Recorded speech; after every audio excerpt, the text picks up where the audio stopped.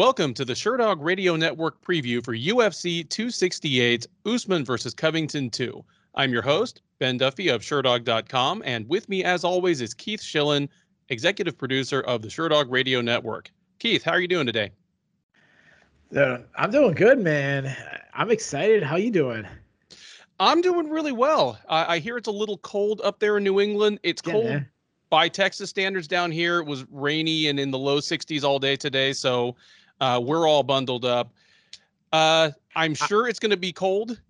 Yeah, I'm not the guy to judge because my wife makes fun of me. Usually the woman is the one who doesn't. The woman is the one who can't warm up, and the guy is the one who's, can have the window open. I'm the opposite. Like I'll admit it. I'm a wimp when it comes to cold weather. I hate cold weather. I should have been born in Texas or California. My wife grew up in Canada. Oh, you know what I mean? So can't say anything to her about she grew up in New Brunswick. I mean, she actually grew up. Actually, if people know Matt and Craig Allen, those guys up there, she grew up in their neck of the woods, a very close, same province. So she's tough. I'm a wimp. So we go to New York City. I'm assuming is pretty close, same weather as us, and it's not even cold yet. But you know what happens when it starts getting down to the 40s in the early November? You start feeling cold, and then by mid-January, 40s is feeling great. Yeah. But I'm in that wimpy stage right now. I completely get it. Yeah, I'm sure I didn't even go to the parade for Glover Teixeira because of how cold it was. I don't know if there was a parade. Glover Teixeira got a hero's welcome after winning the UFC light heavyweight title as he went back to his adoptive home of Connecticut. I actually did the Greats of the States piece on Connecticut this past week. He did come in number one. It was number one, Glover Teixeira. Number two, Nick Newell. Number three, William Knight. Parker Porter almost made the cut. Oh, man. If I'd gone all the way to five, he would have made the cut. Like states like, Pennsylvania, California, Arizona that have a ton of mixed martial artists, I went out to like 5 honorable mentions. Like I only did the 2 for, So. Yeah. I can't even imagine where I on the list. Can I make the cut? Dude, if I went out to 5, you might be there. It's like, Hey, as long as my opponent does it. No, he's way out there. That's right. I mean, unless that's his only loss, and he's like 18-1 now. I don't know. No, he lost every match. Let me ask you this. So we're not even talking about the card yet. I feel a little hangover. I don't know if the back-to-back numbered events was a good thing. I feel heading in to this event a little overshadowed. It's interesting. I was going to ask you kind of a take on that because, of course, last week UFC 267 was a numbered event. Certainly would have been a pay-per-view if it were not taking place at 10:30 in the morning for me here in the Central Time Zone, because it was in Abu Dhabi, but it was a pay-per-view restaurant quality card by any measure. Then this weekend at Madison Square Garden, they pulled out all the stops. We have another loaded card with 2 title fights at the top, both of them rematches, but both of them with, a certain amount of intrigue. And then the rest of the card is largely stacked. Which are you more excited for, 267 or 268? Well, it's tough because I wish we asked me this a week ago, because a week ago I would have said 268. Mm-hmm. Knowing the results of 267 and knowing how great the card was, I think I gave it an A. I think you gave it an A minus or so. I gave it an A also. Yep. Okay, so I think it should be nominated for Event of the Year. It had the feel-good story. We had, crazy knockouts, some wars. So it's kind of tough. In hindsight, I might go with that first card. But, in a vacuum, if you asked me a week ago, it's still got to be this card. There's no more name values. There's the top of the card that, we get, we'll get into the main event later, but Kamaru Usman versus Colby Covington. Forget the rivalry. Forget the backstories. Forget all that. Just the skills of these guys are really good. Their first fight was incredible. We don't talk about it. It's one of the best fights I've ever seen. From 2 guys, it's really good. So that, obviously, Rose Namajunas and Weili Zhang is interesting. Michael Chandler versus Justin Gaethje there's no way that fight's boring. Nobody's talking about it. So that's what I'm asking. Did the back-to-back numbered events when you have a fight night a week before pay-per-view, you can still start peeking over to the pay-per-view during the week of the fight. You couldn't really do that last week, and I wonder if that backfired because no one, like the Madison Square Garden, all this, like no one was talking about that. I agree. If it had been just another fight night card last Saturday, by Monday afternoon, Sherdog's front page would have been all about this card. But That's a good instead, point. halfway through Tuesday, we're still talking about Glover Teixeira. We're still talking about everything that happened last week. Yeah, still talking about Khamzat Chimaev. Still talking about is Islam Makhachev ready for the top tier of lightweights? That whole thing. Yeah, I agree. It might have been better for this card if there had been even just a week in between, with nothing, or there had been just a regular fight night card before it. And how about this? I've always thought that promoting is done backwards. And I'll tell you, I always see the smaller cards promote the big card. And that's what it seems like. Everyone goes to go, oh, yeah, you want, 267 to promote 268. And I think it should be the opposite. I think a week before should have been 268 because that's the pay-per-view. That's the names. Say it wasn't Usman and Covington, but say it was one of the big names. Say it was a Conor card. Yeah. Well, all Joe Blows who normally don't watch will watch. Then you do the previews, you do the things, and you try to, during the commercial breaks, promoting the next card and see if you can get some of that like trickle down from the people who's going to normally don't view. Maybe they're going to watch the next card because you sold something during that preview. Does that make sense? Like, yeah, everyone who's watching 267 is going to watch 268, but not everyone who's watching 268 is watching 267. Yeah, I agree. It's the same way that for years and years, whenever one of the major TV networks is trying to debut a brand new show, they'll show the first episode right after the Super Bowl. Yes, that's right. Because they're going to take the most watched show of the year and use it to kind of launch their new thing. No, you don't do the preview show. You don't do it before the Super Bowl, a half hour before. No, the Super Bowl doesn't need the help, and that's not going to help. Yeah, that's the littler show. Completely get it. Having said that, on paper, as you point out, this card might be better than 267. When it's all said and done, we're going to have a whole hell of a lot to talk about Saturday night, Sunday morning after all this happens. I mean, there's no way we don't come out of this without a ton of talking points in the strict sporting sense, as well as obviously the storylines. Yeah, that's a good point. So the storylines, I think there's probably even more storylines this week than last week, which is crazy when we think about all the results. We were talking about, Glover Teixeira, and like I said again, the amazing feel-good story, Petr Yan, Aljamain Sterling's thing going on, that whole debacle at bantamweight, Hamzat just looking like the next future star. There might even be more stories coming out of this one. I'll say this: the other card I think might have been deeper. Like, I don't think there was a fight on the other card where I was like, really, huh? Like, this one I'm not really interested. There's 2 or 3 fights in this card, or someone's like, wow, how did that one get on this card? But name value, like, there's more, name value. I mean, like, just the very fight on the top is one that people are interested in. Yeah, completely agree on that one. Like, for example, if you could only pick one fight from the 2 weeks, you could only pick one fight from the 2 weeks to watch. Everyone's picking the main event of this one. Yeah, completely. Some people might sprinkle in Gaethje and Chandler, but this until John Jones books a fight, and I know that he's coming back, Kamaru Usman's the best male fighter on the planet. Like he's the top pound for pound fighter in the world right now.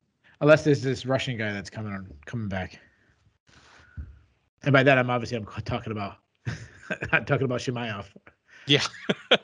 There's no other undefeated Russian guys that I can be talking about. Yeah, of course.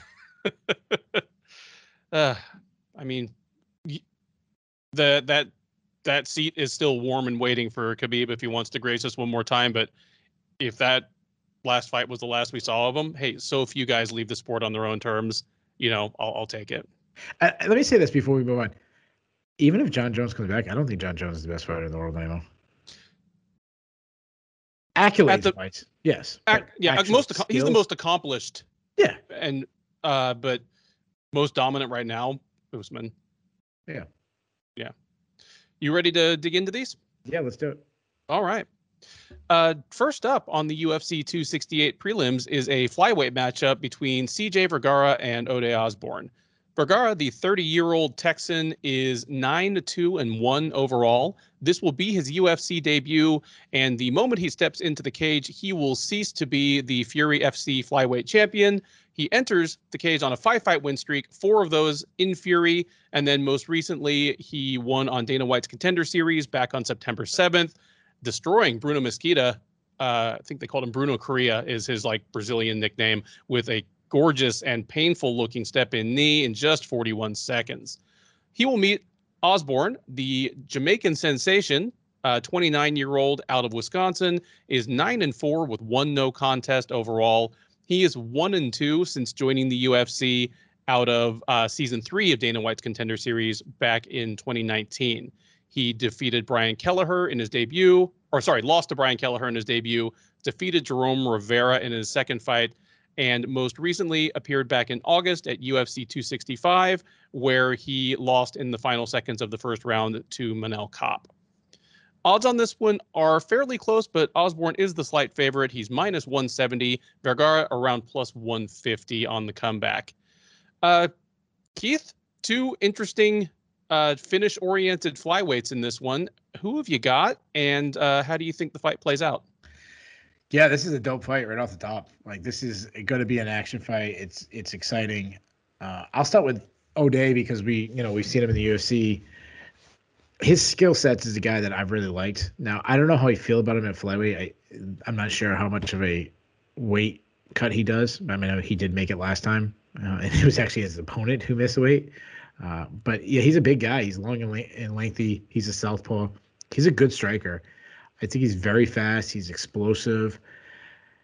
I think he's accurate. I said it last time. I think his accuracy is a little overlooked. He lands clean.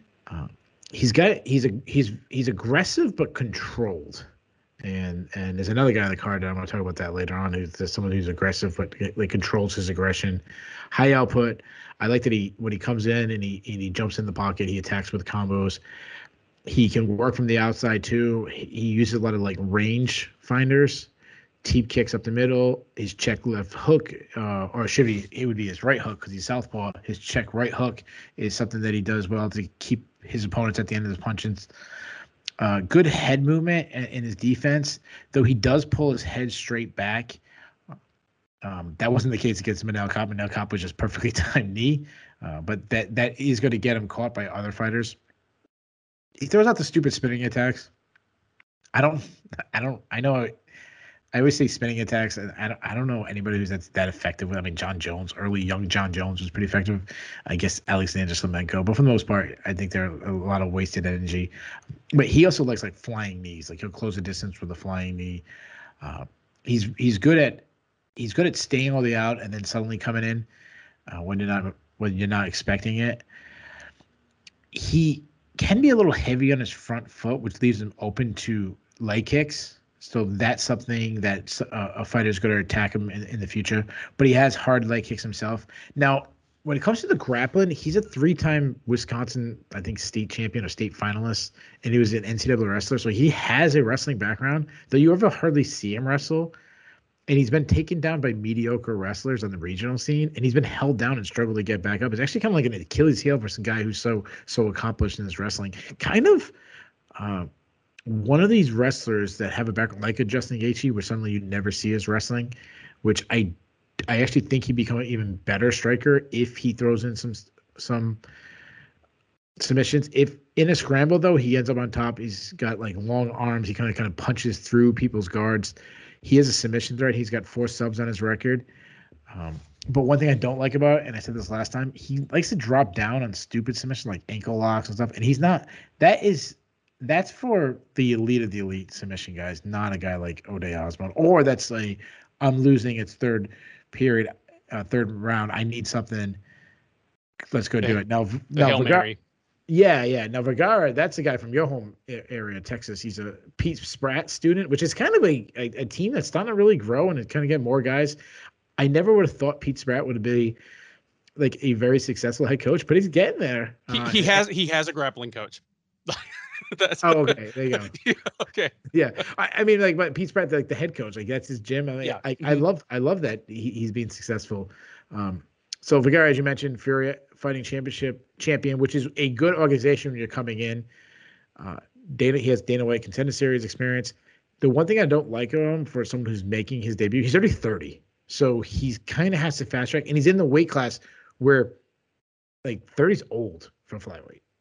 Where either because one thing happens, either you're kind of done or you have already phased out of the division because you just outgrew. Very few people, Joseph Benavidez in flyweight, can spend most of his career there. He likes to box out of both stances. I say box. He's a very heavy boxing guy. He likes to throw down in the pocket. More of a slugger, more of a brawler than a technical boxer. He really sits on his punches. He does well to uh, throw as much power as he can, though he does load up a lot and it slows down his punches. But when he gets in the pocket, you see a lot of power shots, short hooks. I think he's kind of slow, and but I like his kicks. So even though I see he's a boxer, when he's in the southpaw stance and he's opposite of orthodox, he throws a lot of hard body kicks. I am really worried about his chin though. Like I go back to that Jacob Silva fight. That was probably the biggest marquee fight into his career. Jacob Silva, obviously another Texas guy. He's Dana White Contender Series vet, multiple time. He was rocked in that fight multiple times by Jacob Silva. Though, to his credit, he showed some tremendous heart and durability to fight back from that. In this fight, he should look to close the distance because he's really good in the clinch. Like he's a very physically strong guy. He does well to battle in there. You go back to his fight on the Contender Series, the Bruno Correa guy. He beat him up with knees to the body. Though he's not much of an offensive grappler and he doesn't have a single sub on his record. So as far as the prediction goes, I know I've talked way more on the opening fight than I think you expected. This is going to be a fun fight. This could be an action fight. I think Vergara is a really good addition to the UFC flyweight division, but I feel like this is a bit of a mismatch. Vergara struggled with Jacob Silva and was hurt a lot, and Osborne is more explosive, more accurate, and hits much harder than Jacob Silva. I think Osborne works him from the outside with combos, and then I think he finds a knockout. I think he's going to knock him out in the very first round. So give me Ode Osborne to make a statement with a first-round knockout. Yeah, I'm feeling a lot of what you're putting down here. I like a lot about Vergara, and he has made some incremental improvements in his striking over the years. Because I've seen, I think, at least 3 of his 4 last Fury fights in person. I've seen him fight in person a lot. I was there for the Jacob Silva fight, and the two guys. I mean, they have a lot in common. They're almost mirror images of each other. The main problem is that Silva is a little more shop worn, and Silva, when you get next to him, he's small even for a flyweight by UFC standards. Vergara was just a bigger, fresher version of him. His chin was a little better and just was able to outlast him. But being a slightly souped up version of Jacob Silva is not going to be a recipe to get past Ode Osborne. His best chance would be to get into his preferred boxing range close and either mug him with punches inside or clinch and hit him with some of those knees that he used to finish Bruno Correa on the Contender Series. But that's the outside chance. The main chance is that Osborne figures him out and Vergara is having to cross Osborne's artillery the whole time for as long as this lasts. I'm with you. Like the matchup really favors Osborne, even if I think Vergara should stick around and should make a good, exciting addition to the division. This is a bad matchup for him. Assuming the weight cut does not compromise Osborne, that he looks, well, I mean, as good as he did for as long as the cop fight lasts. This is his fight to win. Give me Osborne by second round TKO. Next up is a featherweight matchup between Melsik Baghdasaryan and Bruno Souza. Baghdasaryan, the 29-year-old Glendale Fighting Club product, is 6-1 in his mixed martial arts career. He is 1-0 since joining the UFC out of the 2020 season of Dana White's Contender Series. On that show, he defeated Dennis Bazookia by unanimous decision, then made his UFC debut this past July at UFC on ESPN Hall versus Strickland, where he knocked out Colin Anglin with a second-round head kick. He'll be taking on Souza, who steps in on fairly short notice for TJ Laramie, who I think had a staph infection. But Souza, the 25-year-old from northern Brazil, protege of former UFC light heavyweight champ Lyoto Machida, is 10-1 overall. This will be his UFC debut, but he is, or will cease to be, the reigning LFA featherweight champ when he steps into the octagon. Baghdasaryan is the strong favorite here. He is minus 300. Souza plus 250 as the underdog. From what I've seen of Bruno Souza, it's not surprising that he is a Lyoto Machida protege. He sets up in a similar stance. His movement is somewhat similar. And for the most part, it has worked for him at the LFA level. I mean, he lost his professional debut. Then he's won 10 straight since then, including some over some decent names. You know, he's beaten like, Camwella Kirk. But there's a reason that Lyoto Machida is the only one who's really, really made that style work at the highest level. You know, he really still has an athleticism, a cage awareness, vision that are truly rare. There's not everybody can get in there with that, bladed stance and the waving arms and just snake charm people. Against Baghdasaryan, I think it's going to be tough sledding. This card has a surprising number of Glendale Fight Club representatives on it. Baghdasaryan, former kickboxer, is actually one of the more promising ones in my mind. He's a hard hitter, aggressive guy.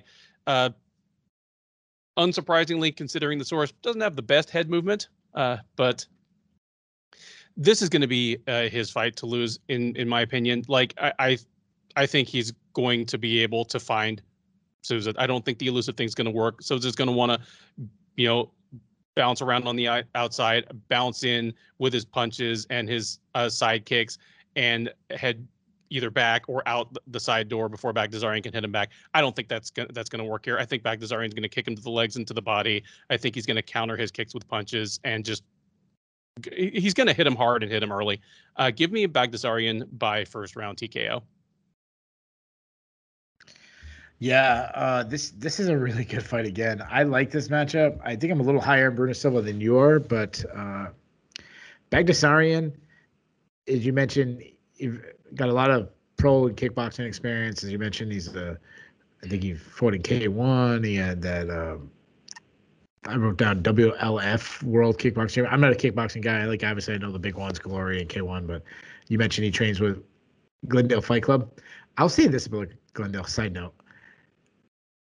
I don't think that team is as bad as they've gotten. I don't think they're as bad as the rap they've gotten. They've actually kind of had a little bit of a turnaround lately. So I'm actually rooting for that.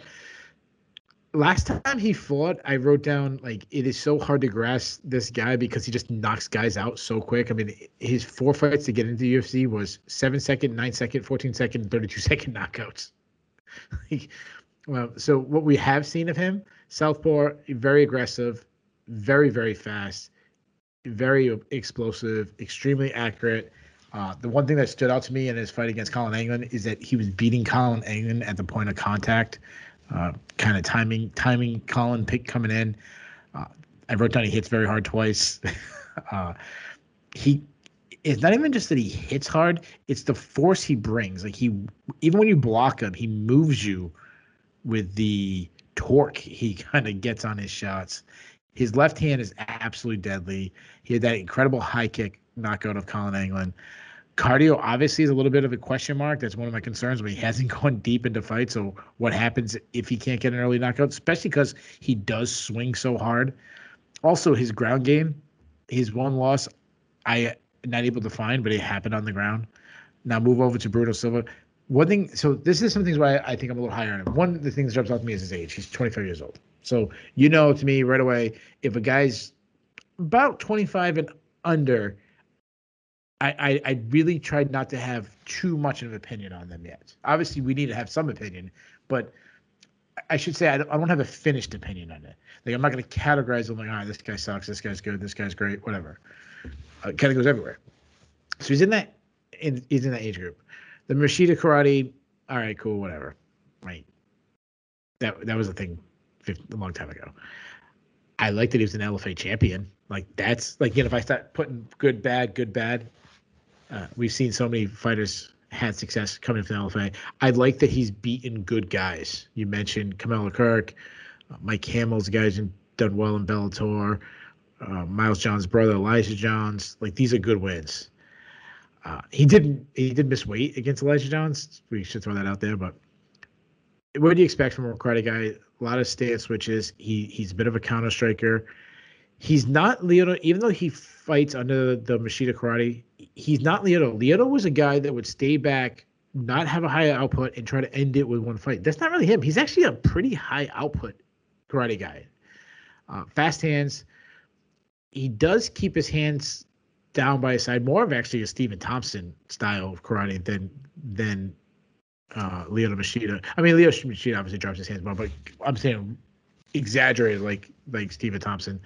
A lot of kicks, a lot of front kicks, teep kicks up the middle. He's very elusive, good lateral movement. I like his fade back shot, so he likes to fade away from a shot and then come over with a counter. He can strike while backing up if you pressure him. He did show strong takedown defense against Elijah Johns, which I like. I'm not gonna pretend I know as much about Elijah Johns as I know about Miles Johns, but Miles Johns is a really good wrestler, so I'm assuming Elijah Johns is probably from the same mode. Good get-up game when he was taken down, and he does have a few subs. They were early in his career, but he does have some subs on his record. So as far as prediction goes, this is a 6-6 stand-up battle. I am going to go with you. I'm going to go with Bagdasaryan. He is the more decorated striker of the two. He's already fought in the UFC, so I don't have to worry. I don't think we have to worry about UFC jitters with him, or we might have to worry about that with Bruno Silva. Plus, Bruno is an output guy. This guy cracks Bagdasaryan. He really generates power. We've seen it with all these quick knockouts. So I say he catches Souza's chin and I'm going to agree with you. I'm going to say he gets it early. I'm going to say he gets a first round knockout. So give me Bagdasaryan by first round TKO. There you go. But I want to say this before we move on. I like that Bruno Silva's in. So even though I'm like picking a first round knockout, I think Bruno Silva is a good addition to the UFC. So that's why I was saying I was a little higher on him than you are. No, I think he'll probably stick. You know, again, he's just 25 and has some good tools, but this is rough sledding for his debut. Yeah. The UFC 268 prelims power on in the light heavyweight division with another short notice opponent change, as John Allen was originally scheduled to take on Alexa Kamer. Kamer is forced to withdraw, and I believe that one was a staph infection as well. And in his place, on about 10 days' notice, steps Dustin Jacoby.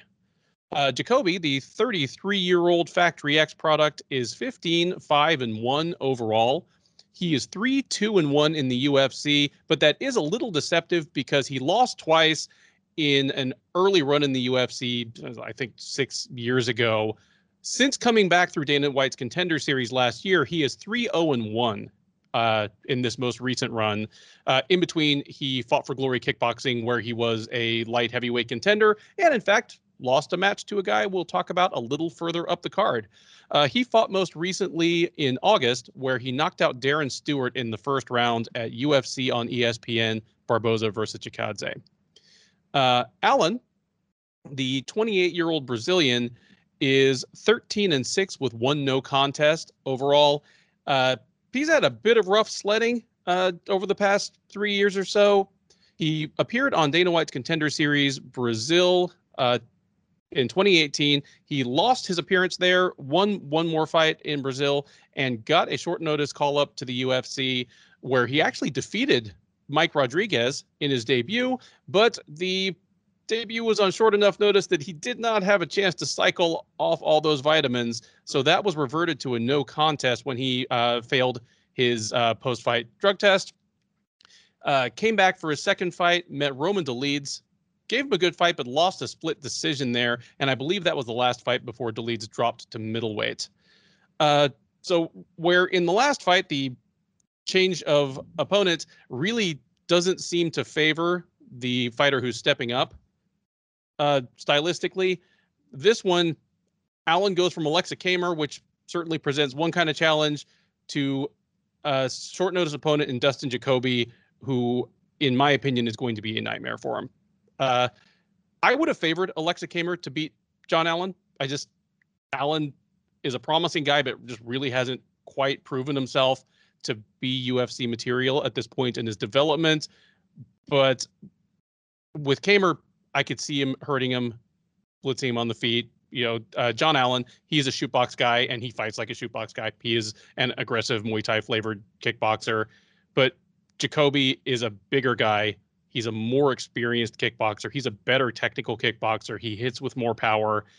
And even though he's stepping in on short notice, I don't know if his gas tank is going to be a problem. Jacoby is a guy who has come in for fights just a couple pounds under the 205-pound limit, so it doesn't seem like it's a big deal for him. Yeah, I think this is just poor John Allen. The guy can't catch a break. And this, yeah, this is a bad look for him. Allen's going to come forward. He's going to come forward swinging, and I think Jacoby's just going to chop him up. Jacoby's leg kicks are going to tell the difference. And again, Jacoby, he's going to have better reach. He's going to have better power. He throws straighter punches. Give me Jacoby. And I'll say this makes it to the second round, but it should be already rolling downhill by then. Give me Dustin Jacoby by second round knockout. Yeah, there should be a rule in the UFC that if your opponent drops out, the replacement opponent should be an easier matchup. Like, you shouldn't punish the guy who, I didn't drop out of the fight. Why do I get a tougher matchup? You talked about Justin Jacoby. He really is one of these. He was forgotten. He made this magical comeback. We're like, oh, wow, Dustin Jacoby, remember that guy? And he came back and he's been great. And I just want to keep happening. I just want to see how far he can go with it. It's cool. Like, you mentioned his glory kickboxing, good footwork. I love his lateral movement, kind of little dodgeball in him. He's not there wherever you're throwing. He's very technically sound. He cuts angles when he attacks, which is my favorite thing about him. He doesn't always tack on a straight line. He'll kind of tack, sidestep, coming from a different side. Very busy jab, kind of very Sean Strickland-ish, where everything kind of builds off the jab. It's kind of his safe zone. He sets up strikes. Well, he sets up his strikes with parrying his opponent's punches, and just in case people don't understand, with parrying is when a guy throws at you, you kind of block with your hands, but you block in a downward fashion. It's very popular, and then you almost like springboard off those to throw your own shots. So that's something he does well. I love that he's so composed. He just touches and then unloads when there's an opening. It's actually very similar to what we're going to see in the main event, Colby Covington. Colby Covington's very just touch, stay busy, put stuff in your face. That's what he does. He's very good at the basic punches. And I mean that, and I know I've said this before, I mean that as a compliment. Straight stuff down the pipe is the best way. But he also got some really good kicks, brutal calf kicks. You go back to the Justin Ledet fight. Justin Ledet's known for his own kickboxing, and Dustin Jacoby was brutalizing him with calf kicks in like a minute. He's a weak wrestler. I mean, Ian Cucciolamo took him down 9 times. But to his credit, the reason why he took him down 9 times is Dustin Jacoby just kept getting back up. Now move on to John Allen.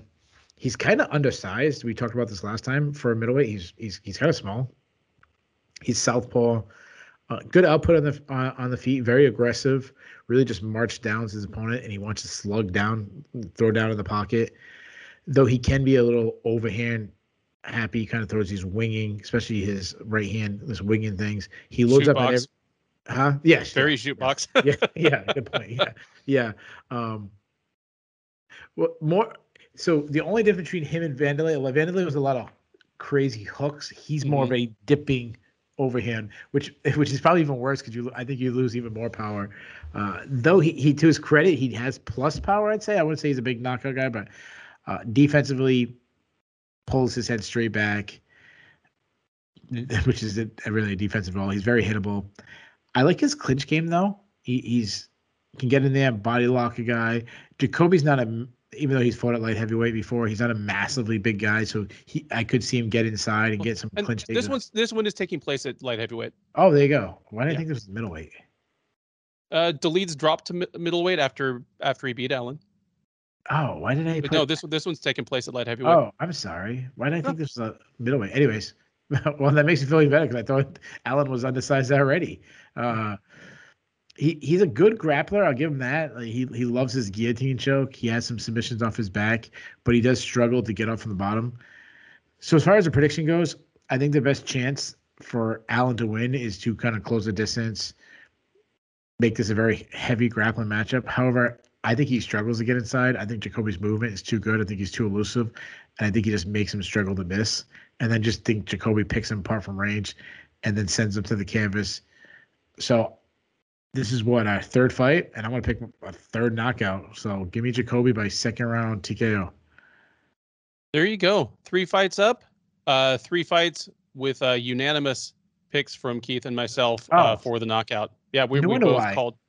No wonder why. I wrote down my notes. Kind of undecided. Probably should be a middleweight. So I apologize. There we go. I apologize for screwing everybody up. I'm an idiot. Next up on the UFC 268 prelims, if you are familiar at all with the Shillan and Duffy previews or recaps of these events, you'll know that I often use a term, the obligatory heavyweight slobber knocker, just the fight that competitively doesn't really belong, but the UFC will stick it on the card and often even just stick it on the main card out of the idea that casual fans love the heavyweights, or, hey, we're going to get a crazy knockout. With that, this is the only heavyweight fight on this card, and all I can say is at least it isn't on the main card. Ben, John Vellante already got tired from your introduction. He's all ready for that forearm choke. All right. I'm sorry. I know you prepared those. I'm sorry. Continue. I didn't. Hey, that was my preparation. It is John Vellante versus Chris Barnett. Vellante, the 36-year-old Long Island native. Hold on. Sorry to interrupt you again. You just summed up John Vellante perfectly. You went, Vellante. Next fight? Yeah, I wish. But hey, you came here because you want to hear between 7 and 10 minutes on this fight. You're going to get that. Vellante, the 36-year-old Long Island native, is 17-13 overall. He is 7-10 in the UFC. And if that doesn't sound very impressive, understand that he is 0-2 at heavyweight.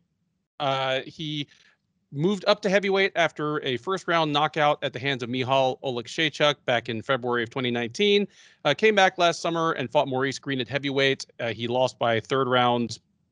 We called it an arm triangle choke, but it was kind of just go watch it. Came back again against fellow supersized former light heavyweight Jake Collier in December at UFC on ESPN. Hermansson versus Vettori, dropped a unanimous decision there. He is taking on Barnett. Chris Barnett, the 35-year-old Floridian, is 21-7 overall. He is 0-1 since joining the UFC earlier this year. He lost his UFC debut to Ben Rothwell by second round guillotine choke submission. I watch a lot of MMA, regional, international, high level, low level. I have to say that even in the era of COVID, Chris Barnett might be the most surprising UFC signing to me. Chris Barnett, if you didn't see the Rothwell fight or you aren't familiar with his performances internationally and, on regional US, on the regional US circuit, he is 5'9". And he has fought several times at super heavyweight. I have seen him weigh in for fights at like 285 pounds. I've said before on this show that William Knight looks like someone tried to make a human being out of bowling balls. Chris Barnett is like someone tried to make a human being out of just one bowling ball. He is, I'm pretty sure, the shortest heavyweight of the modern era. He's shorter than Ilir Latifi, shorter than Daniel Cormier. He is a squat little tank of a man. And ahead of his fight with Rothwell, I actually picked him to miss weight. I thought this might be the UFC's first super heavyweight fight since Josh Barnett versus Gan McGee. He made weight, but he lost to Rothwell. This fight, I'm sorry, and I know this sounds like disrespect to the guys involved. It really isn't meant to be, because I'm not saying that Vellante and Barnett have no business fighting. But they have no business fighting in the UFC right now. This fight is hot garbage. If you want X's and O's, Barnett, considering that he is a 5'9", 265-pound guy, is actually surprisingly nimble and explosive. for as long as his gas tank lasts. He has gotten by on being able to bounce into range and like land overhands on much, much taller people. It just didn't work even on the faded ghost of Ben Rothwell. Rothwell is just too fundamentally sound, too big, too tough. I should mention the odds here. It's almost a pick 'em. Volante's minus 110, minus 115. Barnett's like minus 105. I didn't quite see him at even money as of Wednesday night when we're recording this, but those might fluctuate. But if they fluctuate, I expect the line will probably move in the direction of the better known fighter in Volante. So if you see value in Barnett, you might get a bargain there. My problem is that the last thing Volante has left is his chin. Like at light heavyweight, he was a powerfully built guy, and on the face of it, it wasn't a bad idea for him to move up to heavyweight. But just the way he's moved up to heavyweight appears to be by just like literally adding 40 pounds of gut. Like it's killed his gas tank. It's killed his speed and movement. And he was always kind of a plodding, like slow-footed guy, even at light heavyweight. His 2 fights at heavyweight have been so discouraging. I mean, he lost to Maurice Green by a fatigue submission. He was stuck on his back. Green just kind of stuck an arm on his neck, and Volante tapped. Green essentially hugged him to death. And then the fights against Jake Collier, just his gas tank ran out again. He has just been so flat and so uninspired that, yeah, Barnett could just leap in and catch him with something and knock him out early. But if he doesn't, this is just going to turn into a grueling 3-round ordeal where Volante is too tough to get knocked out, too strong to get taken down, but too tired to throw back any offense of his own. And we end up with one of those fights where it's 3 rounds and there have been like 45 significant strikes thrown. Give me, in, I guess, the slight upset, Chris Barnett by decision in the worst fight of the evening. My anti-fight of the night call. Oh, so God, I didn't even know where to start in this fight. I love that you took forever to get to the gambling odds when you usually put it out there. Like, this shouldn't be any gambling odds. Like, if you're gambling on this fight, you're a real degenerate. Because look, you can't of course, have confidence.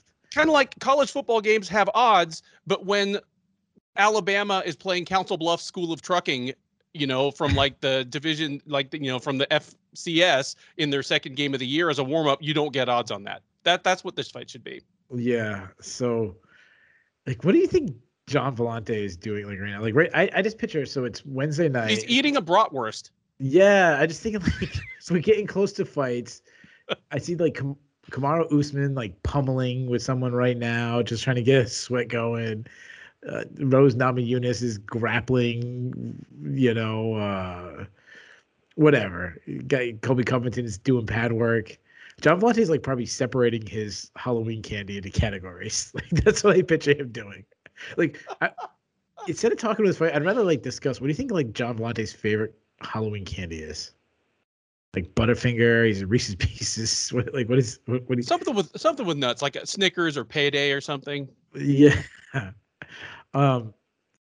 So yeah, this fight would be more interesting if you gave one of them a Twix, and then the other guy had to try to get like one half, and they fought to see who can get the Twix at the end. So I want to be honest, I did absolutely no tape study on John Volante for this fight. I did tape study on Barnett. Volante, he's a low output striker. To his credit, he has pretty powerful leg kicks. They're going to mention that he played for Hofstra football. He has a wrestling background. They're going to mention his wrestling background, though he'll never use it. His cardio's gone. He has some power because he's heavyweight, but as you mentioned, he lost to Maurice Green in the saddest way possible. He's carrying 30 more pounds, 40 more pounds than he probably should. Being that it's a couple of days after Halloween, it might be 40 or 50 pounds now. I feel like John Volante just stopped fighting, and they should give him like he seems like I know they always talk about his personality. He's such a nice guy. He's funny. He's like when Chris Weidman was the best fighter on the planet and one of the best fighters on the planet. He was like Entourage. He was like his Johnny Drama. Oh Like yeah. that was John Volante. Like to Chris Weidman, whatever the main character's name was. If that's an Entourage reference to all you young guys, young people who don't remember that Entourage era. I feel like John Volante should just like he's cool. They like him. They love. Dana has this like some kind of thing going on with Sarah Longo team and Matt Serra and these guys. Like that big, tall, bald guy who like separates the fighters when they're about to face off and they're gonna fight. Mm-hmm. Like just give John Volante that job. Like let John Volante be the when Colby Covington and Kamaru Usman get each other's face at the weigh-ins. Like he's the guy who gets in between. Like he'd be perfect for it. It would. He'd be perfect for it. And then you don't have like Sean Shelby getting thrown off the stage. That's right. By, just have John Volante. Like, it's a new job. And that's it. That's my prediction for the fight. John Volante. No. Barnett, you mentioned 5'9", 265. I heard someone say like he said that he lost weight because he was gonna have a heart attack. Like he knew like I had to get down to 265. He's southpaw. He does have a Taekwondo background. You mentioned it yourself. He's surprisingly pretty good movement. He throws a lot of kicks. As far as boxing goes, no technique at all, just wild haymakers. Just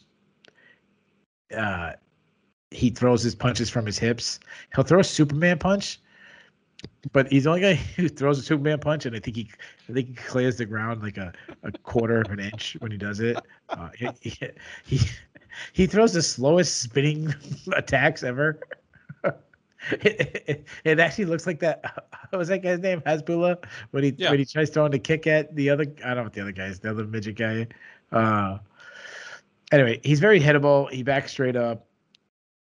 Ben Rothwell was murdering him with uppercuts when he was ducking his head. Ben Rothwell mentioned that in his post-fight interview. Like, yeah, I noticed he kept ducking his head, so I decided I'm just throwing uppercuts, and then he couldn't miss an uppercut, and then eventually dropped him. And he does have a wrestling background, but he showed really bad takedown defense. He struggled to get back up to his feet against Ben Rothwell. In fairness, excuse me, Ben Rothwell is a pretty good grappler. He's always kind of has been. But he was submitted by Ben Rothwell, and he had no submissions on his record. So who am I going? With tons of regret, I'm going to take John Volante. And I'm going to take John Volante for a couple of reasons. One, I refuse to take a heavyweight who's under 5'9", unless that heavyweight is Daniel Cormier. Second of all, I was on the fence, and my plan was whoever Ben takes, I'm going to pick the other person. So, come on, John Volante. Come on, Hoster. What's Hoster's mascot? The Flying Dutchman. Oh, that's what you said that. Come on, Flying Dutchman. Let's get it done. What position did he play? Like DN or linebacker? No, I think he was a linebacker. You look at him now and you'd be like, oh, that dude was a guard. But no. All right, so let's go number 67 for the Hofstra Flying Dutchman. I'll take him by second round knockout. All right. Our first dissension, and you can tell we're both heavily invested in this one. All the marbles riding on this. I just imagine somebody is driving their car. They could listen to sports radio, music, and they go, why the hell am I listening to these two freaking guys? This is why we timestamp them, folks. If you didn't care about this fight, you could have skipped it. Next up, it is the third fight in our first 5 matchups, featuring someone who had to set down a belt in order to make his octagon debut, as it is departing Cage Warriors welterweight champ Ian Garry making his UFC debut against Jordan Williams. Garry, the 23-year-old Irishman, is a perfect 7-0 in his mixed martial arts career. He is fought entirely under the Cage Warriors banner, having won all 7 of those fights. Defeated UFC vet Rostam Akman earlier this year, defeated Jack Grant to win the Cage Warriors title in June. And just like that, the UFC snaps him up, and here he is. He takes on Williams, the 2020 Dana White's Contender Series alum, is 9-5 with 1 no contest overall. He's 0-2 in the UFC. Has a little bit of a story to him. He got signed after knocking out Gregory Rodriguez, RoboCop, on the Contender Series last September, debuted against Nasruddin Imavov, whom we will see a little further up this card, and lost a unanimous decision. After that, he actually treated his type 1 diabetes, got on proper insulin treatments, didn't have to take dog insulin anymore like an uninsured American, and dropped to welterweight, the weight class where physically it looks like he probably belongs, only to run into Mickey Gall and lose by first round submission. So it's been a bit of a bummer of a run for Williams. And here's his chance to turn it around. And the odds do not favor him to do so, as Gary is one of the biggest favorites on the card. The Irishman is minus 360 as of the time of this taping. Williams plus 300 as the underdog. Keith, Jordan Williams, it's hard not to root for the guy. He seems like a good dude. He's got a rough story. He's also got a rough matchup here. How do you see this one going? Yeah, talk about a weird UFC run. The guy knocks out Gregory Rodriguez, which has aged really well. Yes. And then got absolutely taken down and smoked by Mickey Gall. Like, what? It's just so weird. So he's undersized, knocks out a guy who is extremely big, like just jacked up, looks like a real life superhero, and then loses to Mickey Gall, who we were ready to put on our cut list. I'll talk about Gary in a second because I got to build up our suspense for all the European viewers because they're gonna go crazy. They love this guy, but Jordan Williams, he's athletic, he's a southpaw. He can be too aggressive at times. He gets hit a lot because of it, but he has fast hands. He does have power in both of his hands. His straight left is a really good strike. He drops his hands, but to his credit, he does well to bounce his head off the center line. But he's not Anderson Silva, so he does get tagged a little bit. Decent wrestler, has fast entries, but then when I started saying like, wow, he stuffed takedowns against some good people, Mickey, as we already mentioned, Mickey Gall took him down and submitted him. So I really don't have a grasp on his ground game. He had a really hard time getting back to his feet against Mickey Gall, and he has given up his back in fights.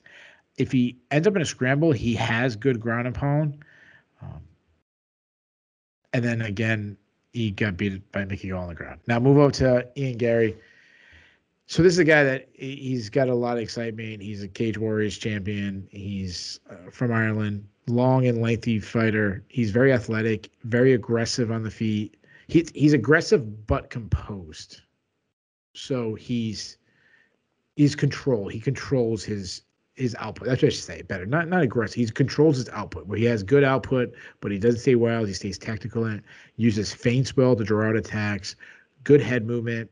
I like a crisp and busy jab. He throws the jab to sting, but he also throws the jab just to score points. His last fight against Jack Grant is a perfect example of it, where he was just like, Jack Grant was standing right in front of him, and he jabbed him about 15 times in a row before Jack Grant threw a shot, and he's like, I'll score points with this. Calf kicks, he targets the calves. Fast high kick, and when he gets inside, he's a judo black belt. He's a strong wrestler.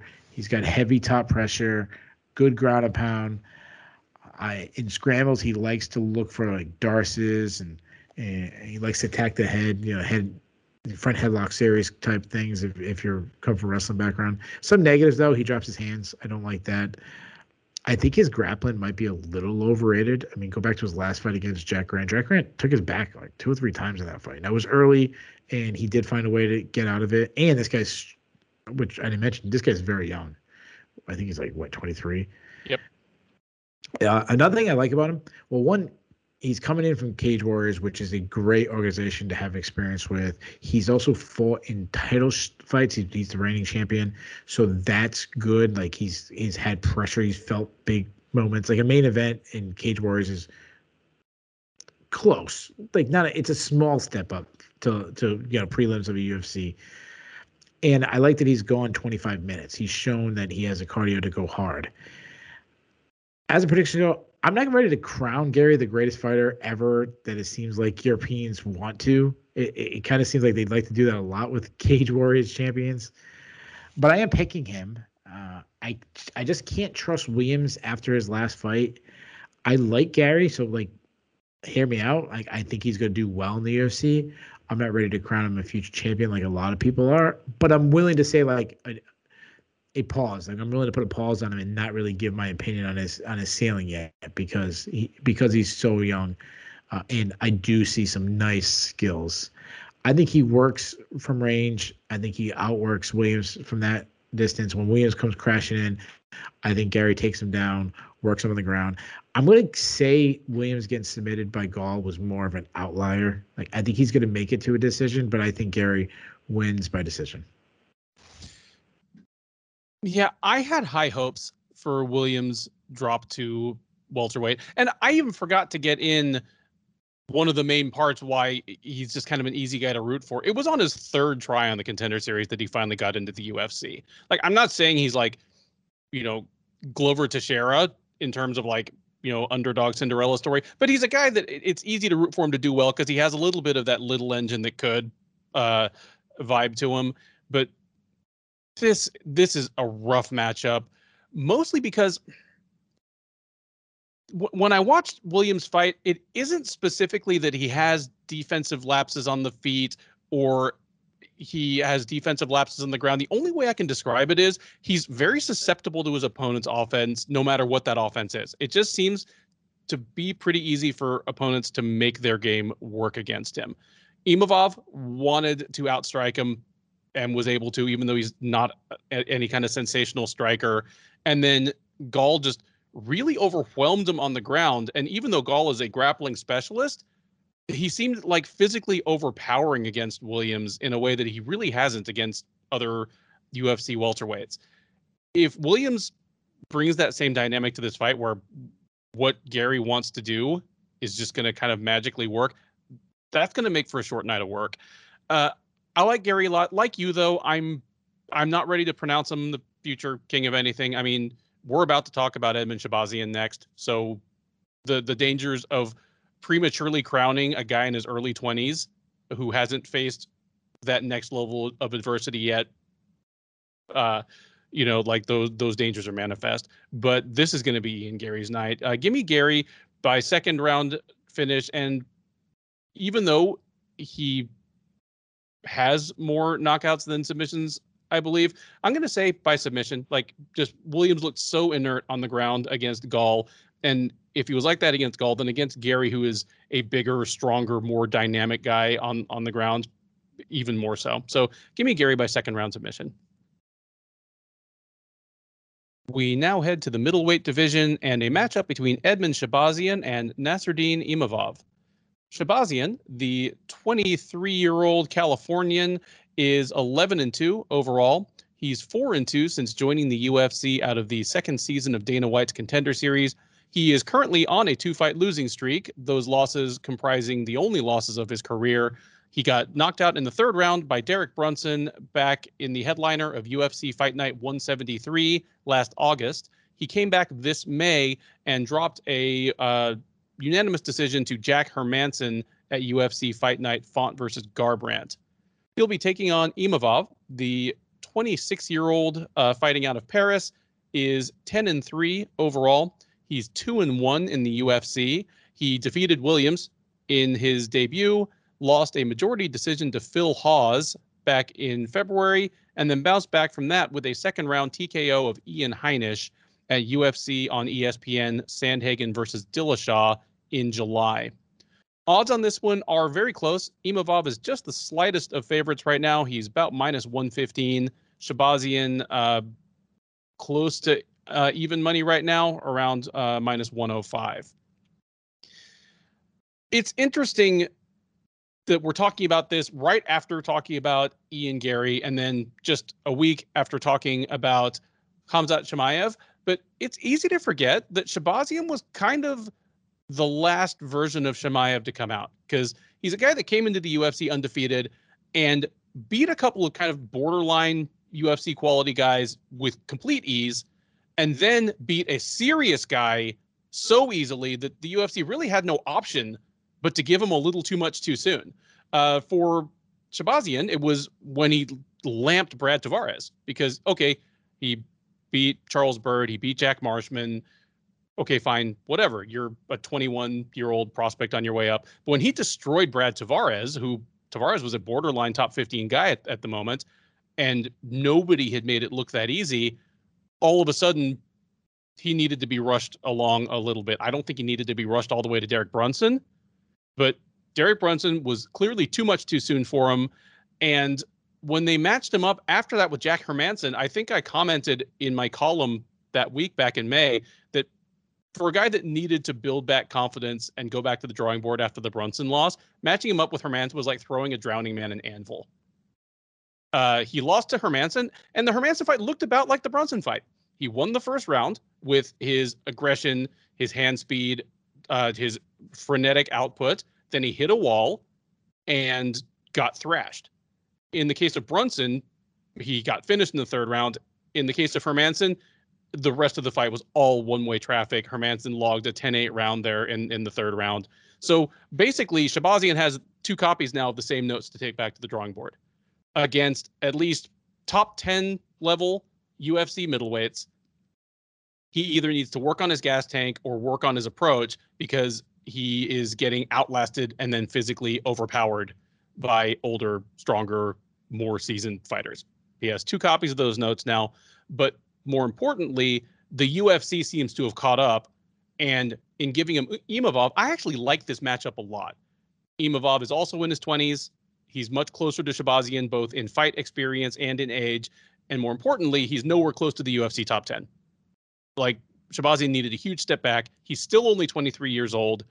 As you point out, it's easy to give Glendale Fight Club a little too much of a bum rap just because, I mean, let's be honest, just because Edmond Taverdine is such a buffoon.